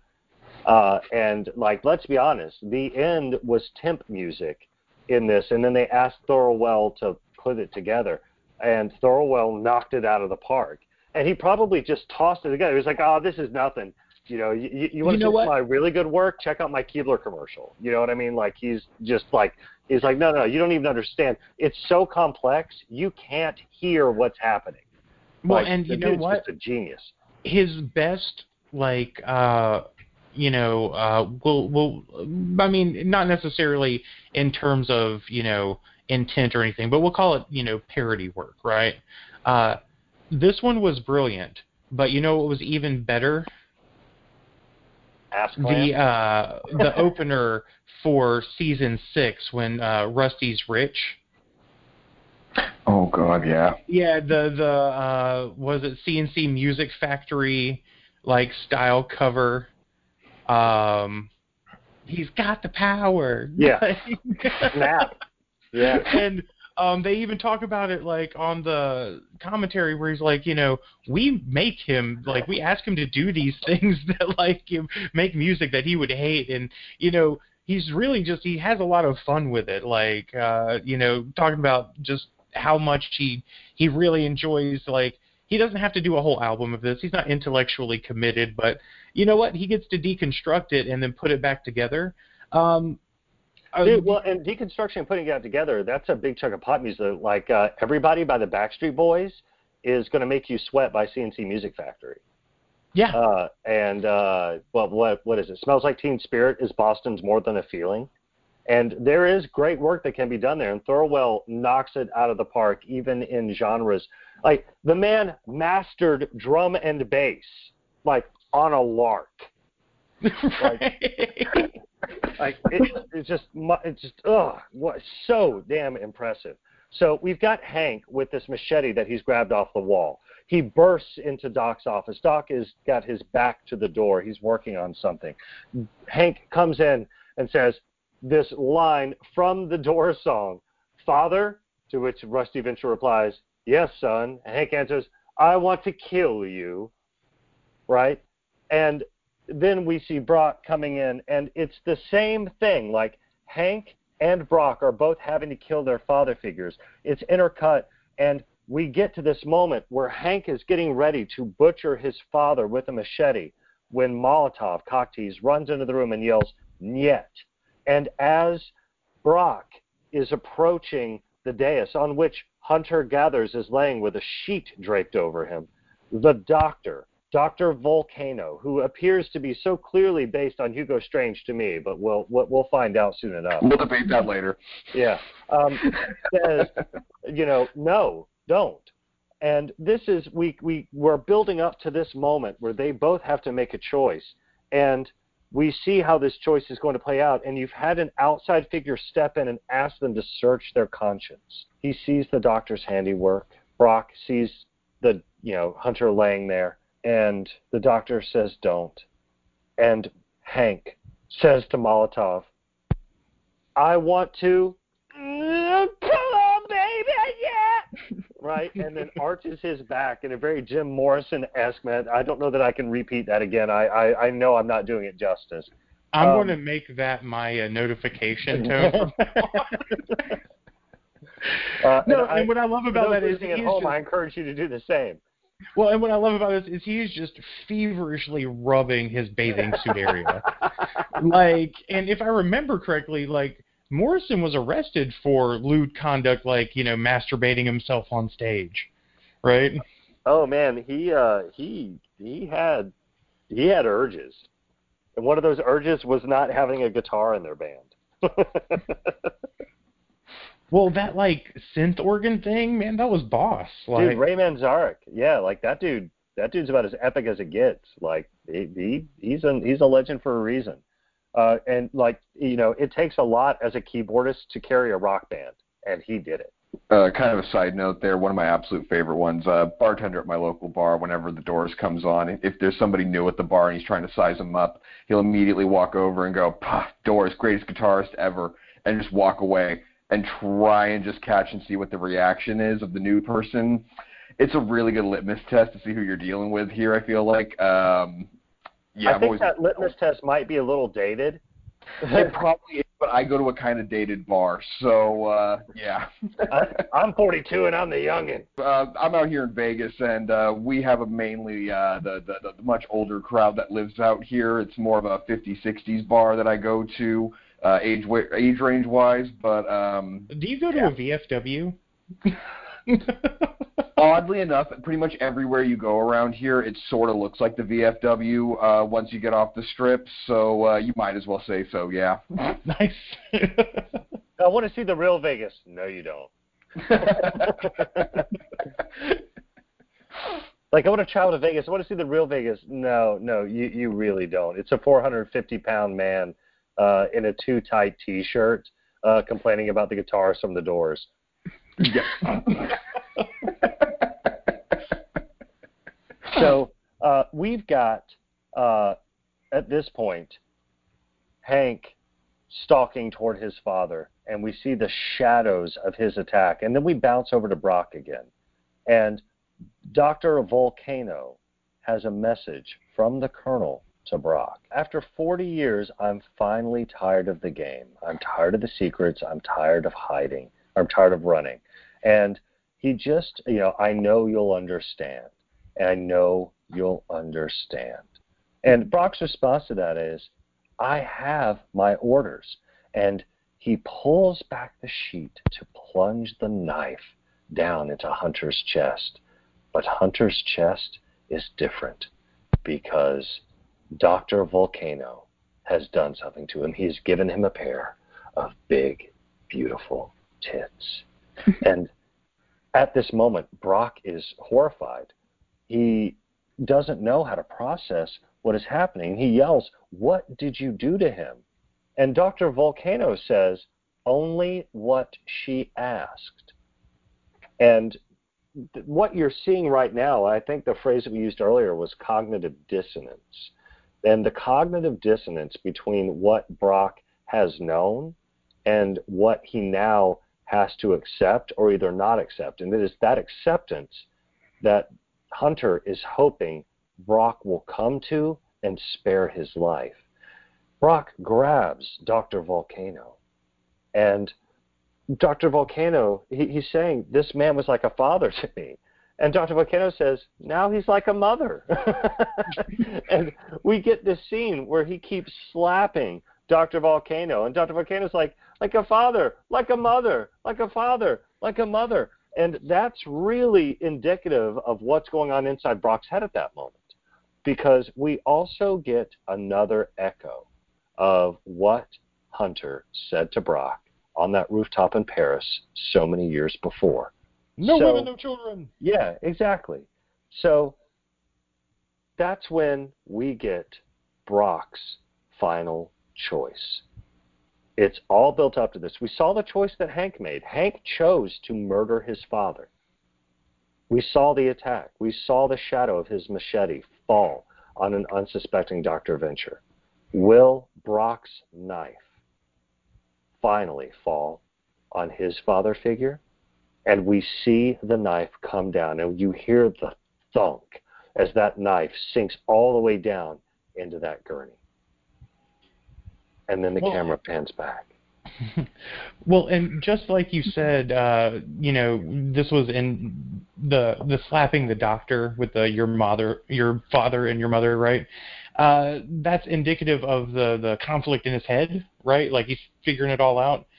This to me is also very symbolic of him actually like killing his father as well to accept his mother. I hadn't quite put that together, but perhaps you're right. Perhaps he's not just burying a knife into the gurney. He's killing the part of him that wanted to kill him. Well, and what I've noticed is, and maybe I'm reading a little bit more into it, he leaves the knife. And this is a big deal. Like, they make a very big deal out of this later, and it's kind of nonchalantly passed over, but he leaves that knife. He has to get another knife. Is this the knife that, the father figure gave him? Is this the warrior's burial? Yeah, or, because again, he chooses not to kill Hunter. He buries the knife in the gurney. He doesn't kill Hunter. Is this a tacit, support? Like, you're going to need this. Well, wait, okay, so when backtracking just a tiny bit, you were saying that from Hunter's note to him, does he say, "I know you'll understand" twice? You said it twice. Does he say it twice? I thought so. I thought the doctor... If he does say it twice, then that might be a reference back to the beginning when he's talking about, "Are you ready for anything weird? Are you sure? Are you sure? Are you ready for anything? Are you still ready for anything?" Exactly. And "Are you ready for anything?" Well, here's the weird. And you need to be ready for what's about to come forward, because I'm about to go dark. You're going to have to be prepared, and there's going to be some weird stuff coming up. And if you think that me being a woman is weird, then you ain't You're doing not nothing. going to handle this. Well, Yeah, let's really take a look at this really quickly. Why does Brock decide not to kill the Colonel? And I don't think it's because he just decided to become a woman. I think it's because he realizes that the mission that he was sent on was based on bad intel. The Colonel isn't trying to spread secrets. The Colonel is trying to get away from them, and he's trying to leave his life behind. So the idea, the mission that Brock was sent on was to kill this guy who's going to reveal all of these secrets. Brock realized that it's not the secrets he's trying to give away. He's trying to get away from the secrets. And it's this recognition that I think is the heart of why Brock chooses to let Hunter live, because he realizes that Hunter isn't the threat that OSI fears him to be, and he makes an executive decision at that moment, but it's also one that kind of plays back into the no women, no children, and which also makes you wonder if the Colonel chose to do this because he knew they were going to send Brock, and Brock wouldn't kill a woman.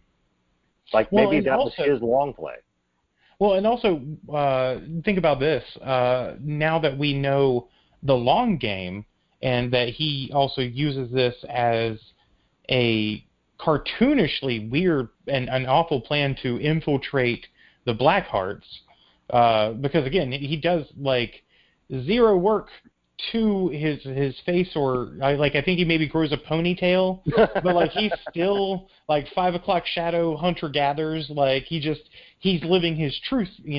He is her, and looking at the long, and I keep saying he because he comes back around, and that's always something I've been questioning as a decision is. To have the sex change back, because he even explicitly says he misses, being herself in that body. So well, and when Brock, but again, you comes back around, Brock decides to let him live and walks away, and then comes back to check under the sheet. He checks even further down, and he says, "What are the 5 stages of grief?" Like, he just killed his father. What are the 5 stages of? He's negotiating. He's bargaining. Can I still do my job? Here's my question for you. Did he go full Bruce Jenner, Caitlyn Jenner, or do you think he went a little more like half and half? You know what? I believe that Hunter is not he's a very committal individual. And I think that is ultimately, like, when Hunter finally decides to retire from the OSI and shoot himself off into space, he's going to do so as a woman. Question. The reason I'm inclined to say he didn't go all the way was because Brock looks and says, I had to be sure. And one of the things that we see later on when during The Family That Slays Together, when he's giving Brock the additional stuff he needs, like, okay, I'm going to need a vehicle. I'll give you my keys, but you're not going to like looking for them. The way it's animated appears to imply that there is a bulge. Well, it's a big ring of keys. Like, he was running, like he was in OSI. Do you know how many offices that is? Yeah, but if he had his Running Man pocket, then, it would have been a little different. Like, his spy pocket. Yeah, so mayhaps. So this brings us to the credits. The credits roll, and then we get our stinger, which is Brock coming back home to the compound, where Molotov has the family there, at least most of the family. And she, again, has no respect for the life that he's leading, and her exposure to it, even all the craziness and the weirdness and the danger and everything else, the ghost Apaches, she's like, you don't miss the action. She's offering the chance to come with her again. She wants him to leave. She wants him to come with her. Damn. And, yeah, like, Brock, of course, is like, do I miss it? The moral ambiguity, the weirdness, and with an emphasis on weirdness. He's like, sorry, but, and then genuinely, from his heart, he says, go Team Venture. Like, Brock is all in on this family. And then, noticing some of the family isn't there, he asks where Hank is, to which Dr. Venture replies, Hank's grounded. And we notice that Doc is there. We just saw Doc get murdered. What happened? Well, Hank's grounded for attacking him with a papier-mâché machete, peeing his pants, and passing out. And notice that only one of those 3 things is trying to kill your father. Yeah, like, it's almost you figured that's when the list would stop. Like, he crept in my room and attacked me, like, in some sort of fugue state, and I'm lucky the paper, like, it was paper mache, like, it was just a prop. But no, like, this is Doc Venture's life. Like, this is the Ventureverse, right? It's so it's the like paper mache. It didn't get any better from yesterday.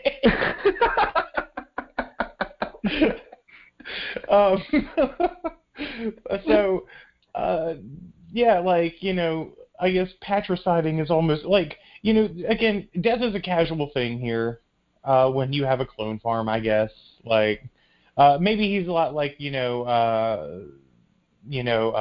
Rick from Rick and Morty, where he's got, like, cloning protocols in case of his death. So that's why he can totally be a little bit more lax about it. Because he knows, like, in, like, 9 months, he's going to, essentially wake up in a new body, have to re-potty train himself, and, then he'll be good to go. In a few hours, you should regain the ability to speak. Right. So let's take this moment, having been through this epic journey, if we could just kind of throw it to our special guests here, Bradley Quizboy and the Vaudevillain, to kind of summarize what this episode brought to you about Brock Sampson and what we can take from it moving forward. Let's go ahead and head over to Ask Bradley Quizboy to kick some knowledge. Well, I think this episode was really good in showing a more like fatherly side of Brock, and even kind of showing where he could have gotten those instincts from, considering like Hunter was his father figure and now mother figure and everything, and like just kind of showed him that like it's still okay to care in the OSI about like other people. And related to this, for until we started discussing it, I thought that no women, no children meant like no connections, instead of like who's not okay to kill. So I thought like whenever he was talking to Brock about no women, no children, he meant like you cannot have any kids and you cannot have like any real relationships. So it's like the Jedi. Yeah, I was thinking about that. Interesting. No, I completely now that you bring that up, I completely see where you could, pull that interpretation. I mean, I thought the man was 1/4 RV. So I was with you there. Don't feel bad. I 100% was with you before this. Well, all right, if we know now that Dr. Dugong was a cuttlefish accident, but otherwise, I was imagining, thinking of how his origin story would have gone, and that I'm glad they went there. They didn't go Otto Octavius on it. Yeah. Or not Otto Octavius, I'm sorry, Otto Aquarius. There we go. Sorry, I was playing some Spider-Man PS4 today. Right. But, yeah, I think it was just, generally a very good episode to show, his more caring side towards the Ventures, because even with Molotov offering him more than once to go back to the spy life, he still decides to stick with the Ventures and, go Team Venture and everything. Yeah, he could be back in the spy life again, but he chose not to. And one of the key details about this, and the thing that I think we're really supposed to pull from this, is just how good he is at what he does and why he chooses not to anymore. And, I think Vaudevillain, you might be able to offer some insight into this as well. Yeah, obviously this definitely touches a lot on the connection that Brock's kind of obviously developed over the years with the family. You see a lot of the I also like the comparative nature of Rusty thinking that, if Brock's not going to go for it, you can kind of see their buddy relationship starting to form a little bit. The competitiveness between them. I mean, you're always obviously seeing the bodyguard side of it and everything, but I kind of also like seeing the buddy relationship side to them, and I feel like it sort of begins to touch on that a little bit here.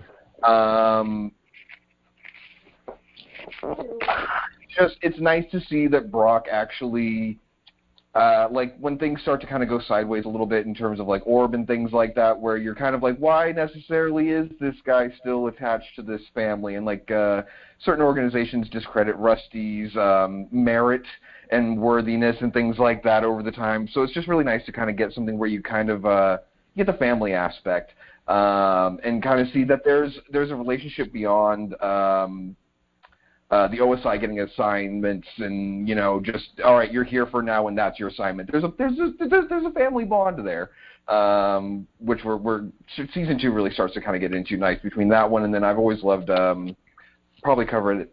Go. Sorry. Okay. Yeah, no, it's just something that they also end up covering a little bit with. I've always loved the beginning of to an episode right near with Love Behest. Just the fact that they're all dressed up as a family. Love Bites. Yeah, it's the Rocky Horror family costume that gets ruined. I just love those little, by the bat. By the bat. Those little just touches early on that we get here at the beginning of season 2, where you really see them more as a full family unit as opposed to just this grouping of people that kind of got shoved together. Well, and we spoke a little bit earlier about mother figures. Brock is the closest thing to a mother figure they have. Yeah, I mean, you can see it in their like we were talking about the struggle that they have with every single woman that comes into their life. They're either trying to figure out if is that mommy or am I gonna get on that? There's really no in between with these boys. I mean, essentially every woman that does come into their life, it is from Dr. and Mrs. the Monarch in that first time that they all meet together in the car and she's teaching them to drive and all that, and it's like, oh, are you our mommy? And they just absolutely gravitate to all women in their lives in one regard or the other, and there's almost I no love the way exception. you say all like it's not four. True. Well, I mean, again, the Ventureverse is a little sparse on matronly figures. Like, the fact that he pulls the male woman right off the bat, it's literally any woman that gravitates into their field is immediately put into either you might be my mommy or hey. Well, and let's be honest. I think we were talking about this earlier too. There are only 4 or potentially 5 functioning couples in the Ventureverse that we've encountered so far. There's Dr. and Mrs. the Monarch and the Monarch. There's Doc and Brock. There's Dr. Z and Mrs. Dr. Z. We've got, and we briefly touched on the Alchemist and Shore Leave, and whether or not we can count that as such, because, you know, anytime you've got a mind wipe in order to have a functioning relationship, I mean, it's very R2-D2 C-3PO. You know what I mean? Yeah. Like, is that, and then you've got Pete White and Billy Quizboy, right?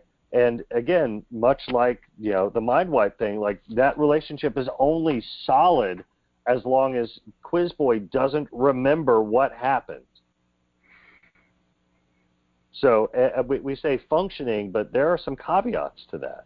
And the relationship that Brock has with this family is a wholesome, functioning one, even though there's a whole lot of death and weirdness. Yeah. It's the nice tight bond of the Venture family. Now, one of the things that was most interesting about this episode and why I thought it was such a great pull beast is that we get so much detail about Brock's history in these little snippets. And we get to see how he goes from essentially corn-fed farm boy with an accidental murder to being, you know, everyone's favorite Swedish murder machine, who is also kind of like bodyguard, part mom, part dad figure to the Venture brothers. So, you know, how is it that we're able to kind of put the tight wrap on this episode? The best part about this episode, Assassinating 911, in reference to Brock Sampson, is that it shows us his past as well as where he's firmly rooted in the present and where he might be going in the future. You get his training, you get his home life, you get his espionage life, and how that moral murkiness is going to transform him, you know, later on and put him on quite the journey. You're absolutely right, Beast. And, you know, I'm so glad that we had the opportunity to explore this together. And I would like to just take a moment right now to thank all of our listeners for tuning in. We are so grateful that you have, and I encourage you to go ahead and send us an email, hit us up on Twitter. We love your feedback, and we love your ideas. And I'd like to thank our special guests, Bradley Quizboy and the Vaudevillain, for joining us tonight for our second episode in our Brock block. I'm sorry, I'm not meaning to Brock block anyone. So next week, we actually have a double episode. So if you thought this episode was extreme in its detail, depth, and diversion, you are going to love next week's episode when we explore the family that slays together. And so on behalf of all of us here at Conjectural Technologies, a Venture Industries podcast, I'd like to thank you all for joining us and wish you all a good night. And wherever you may be, go Team Venture!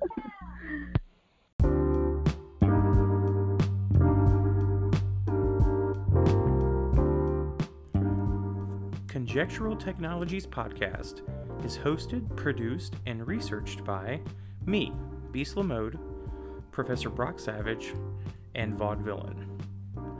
Edited by Beast Lamode and Vaudevillain.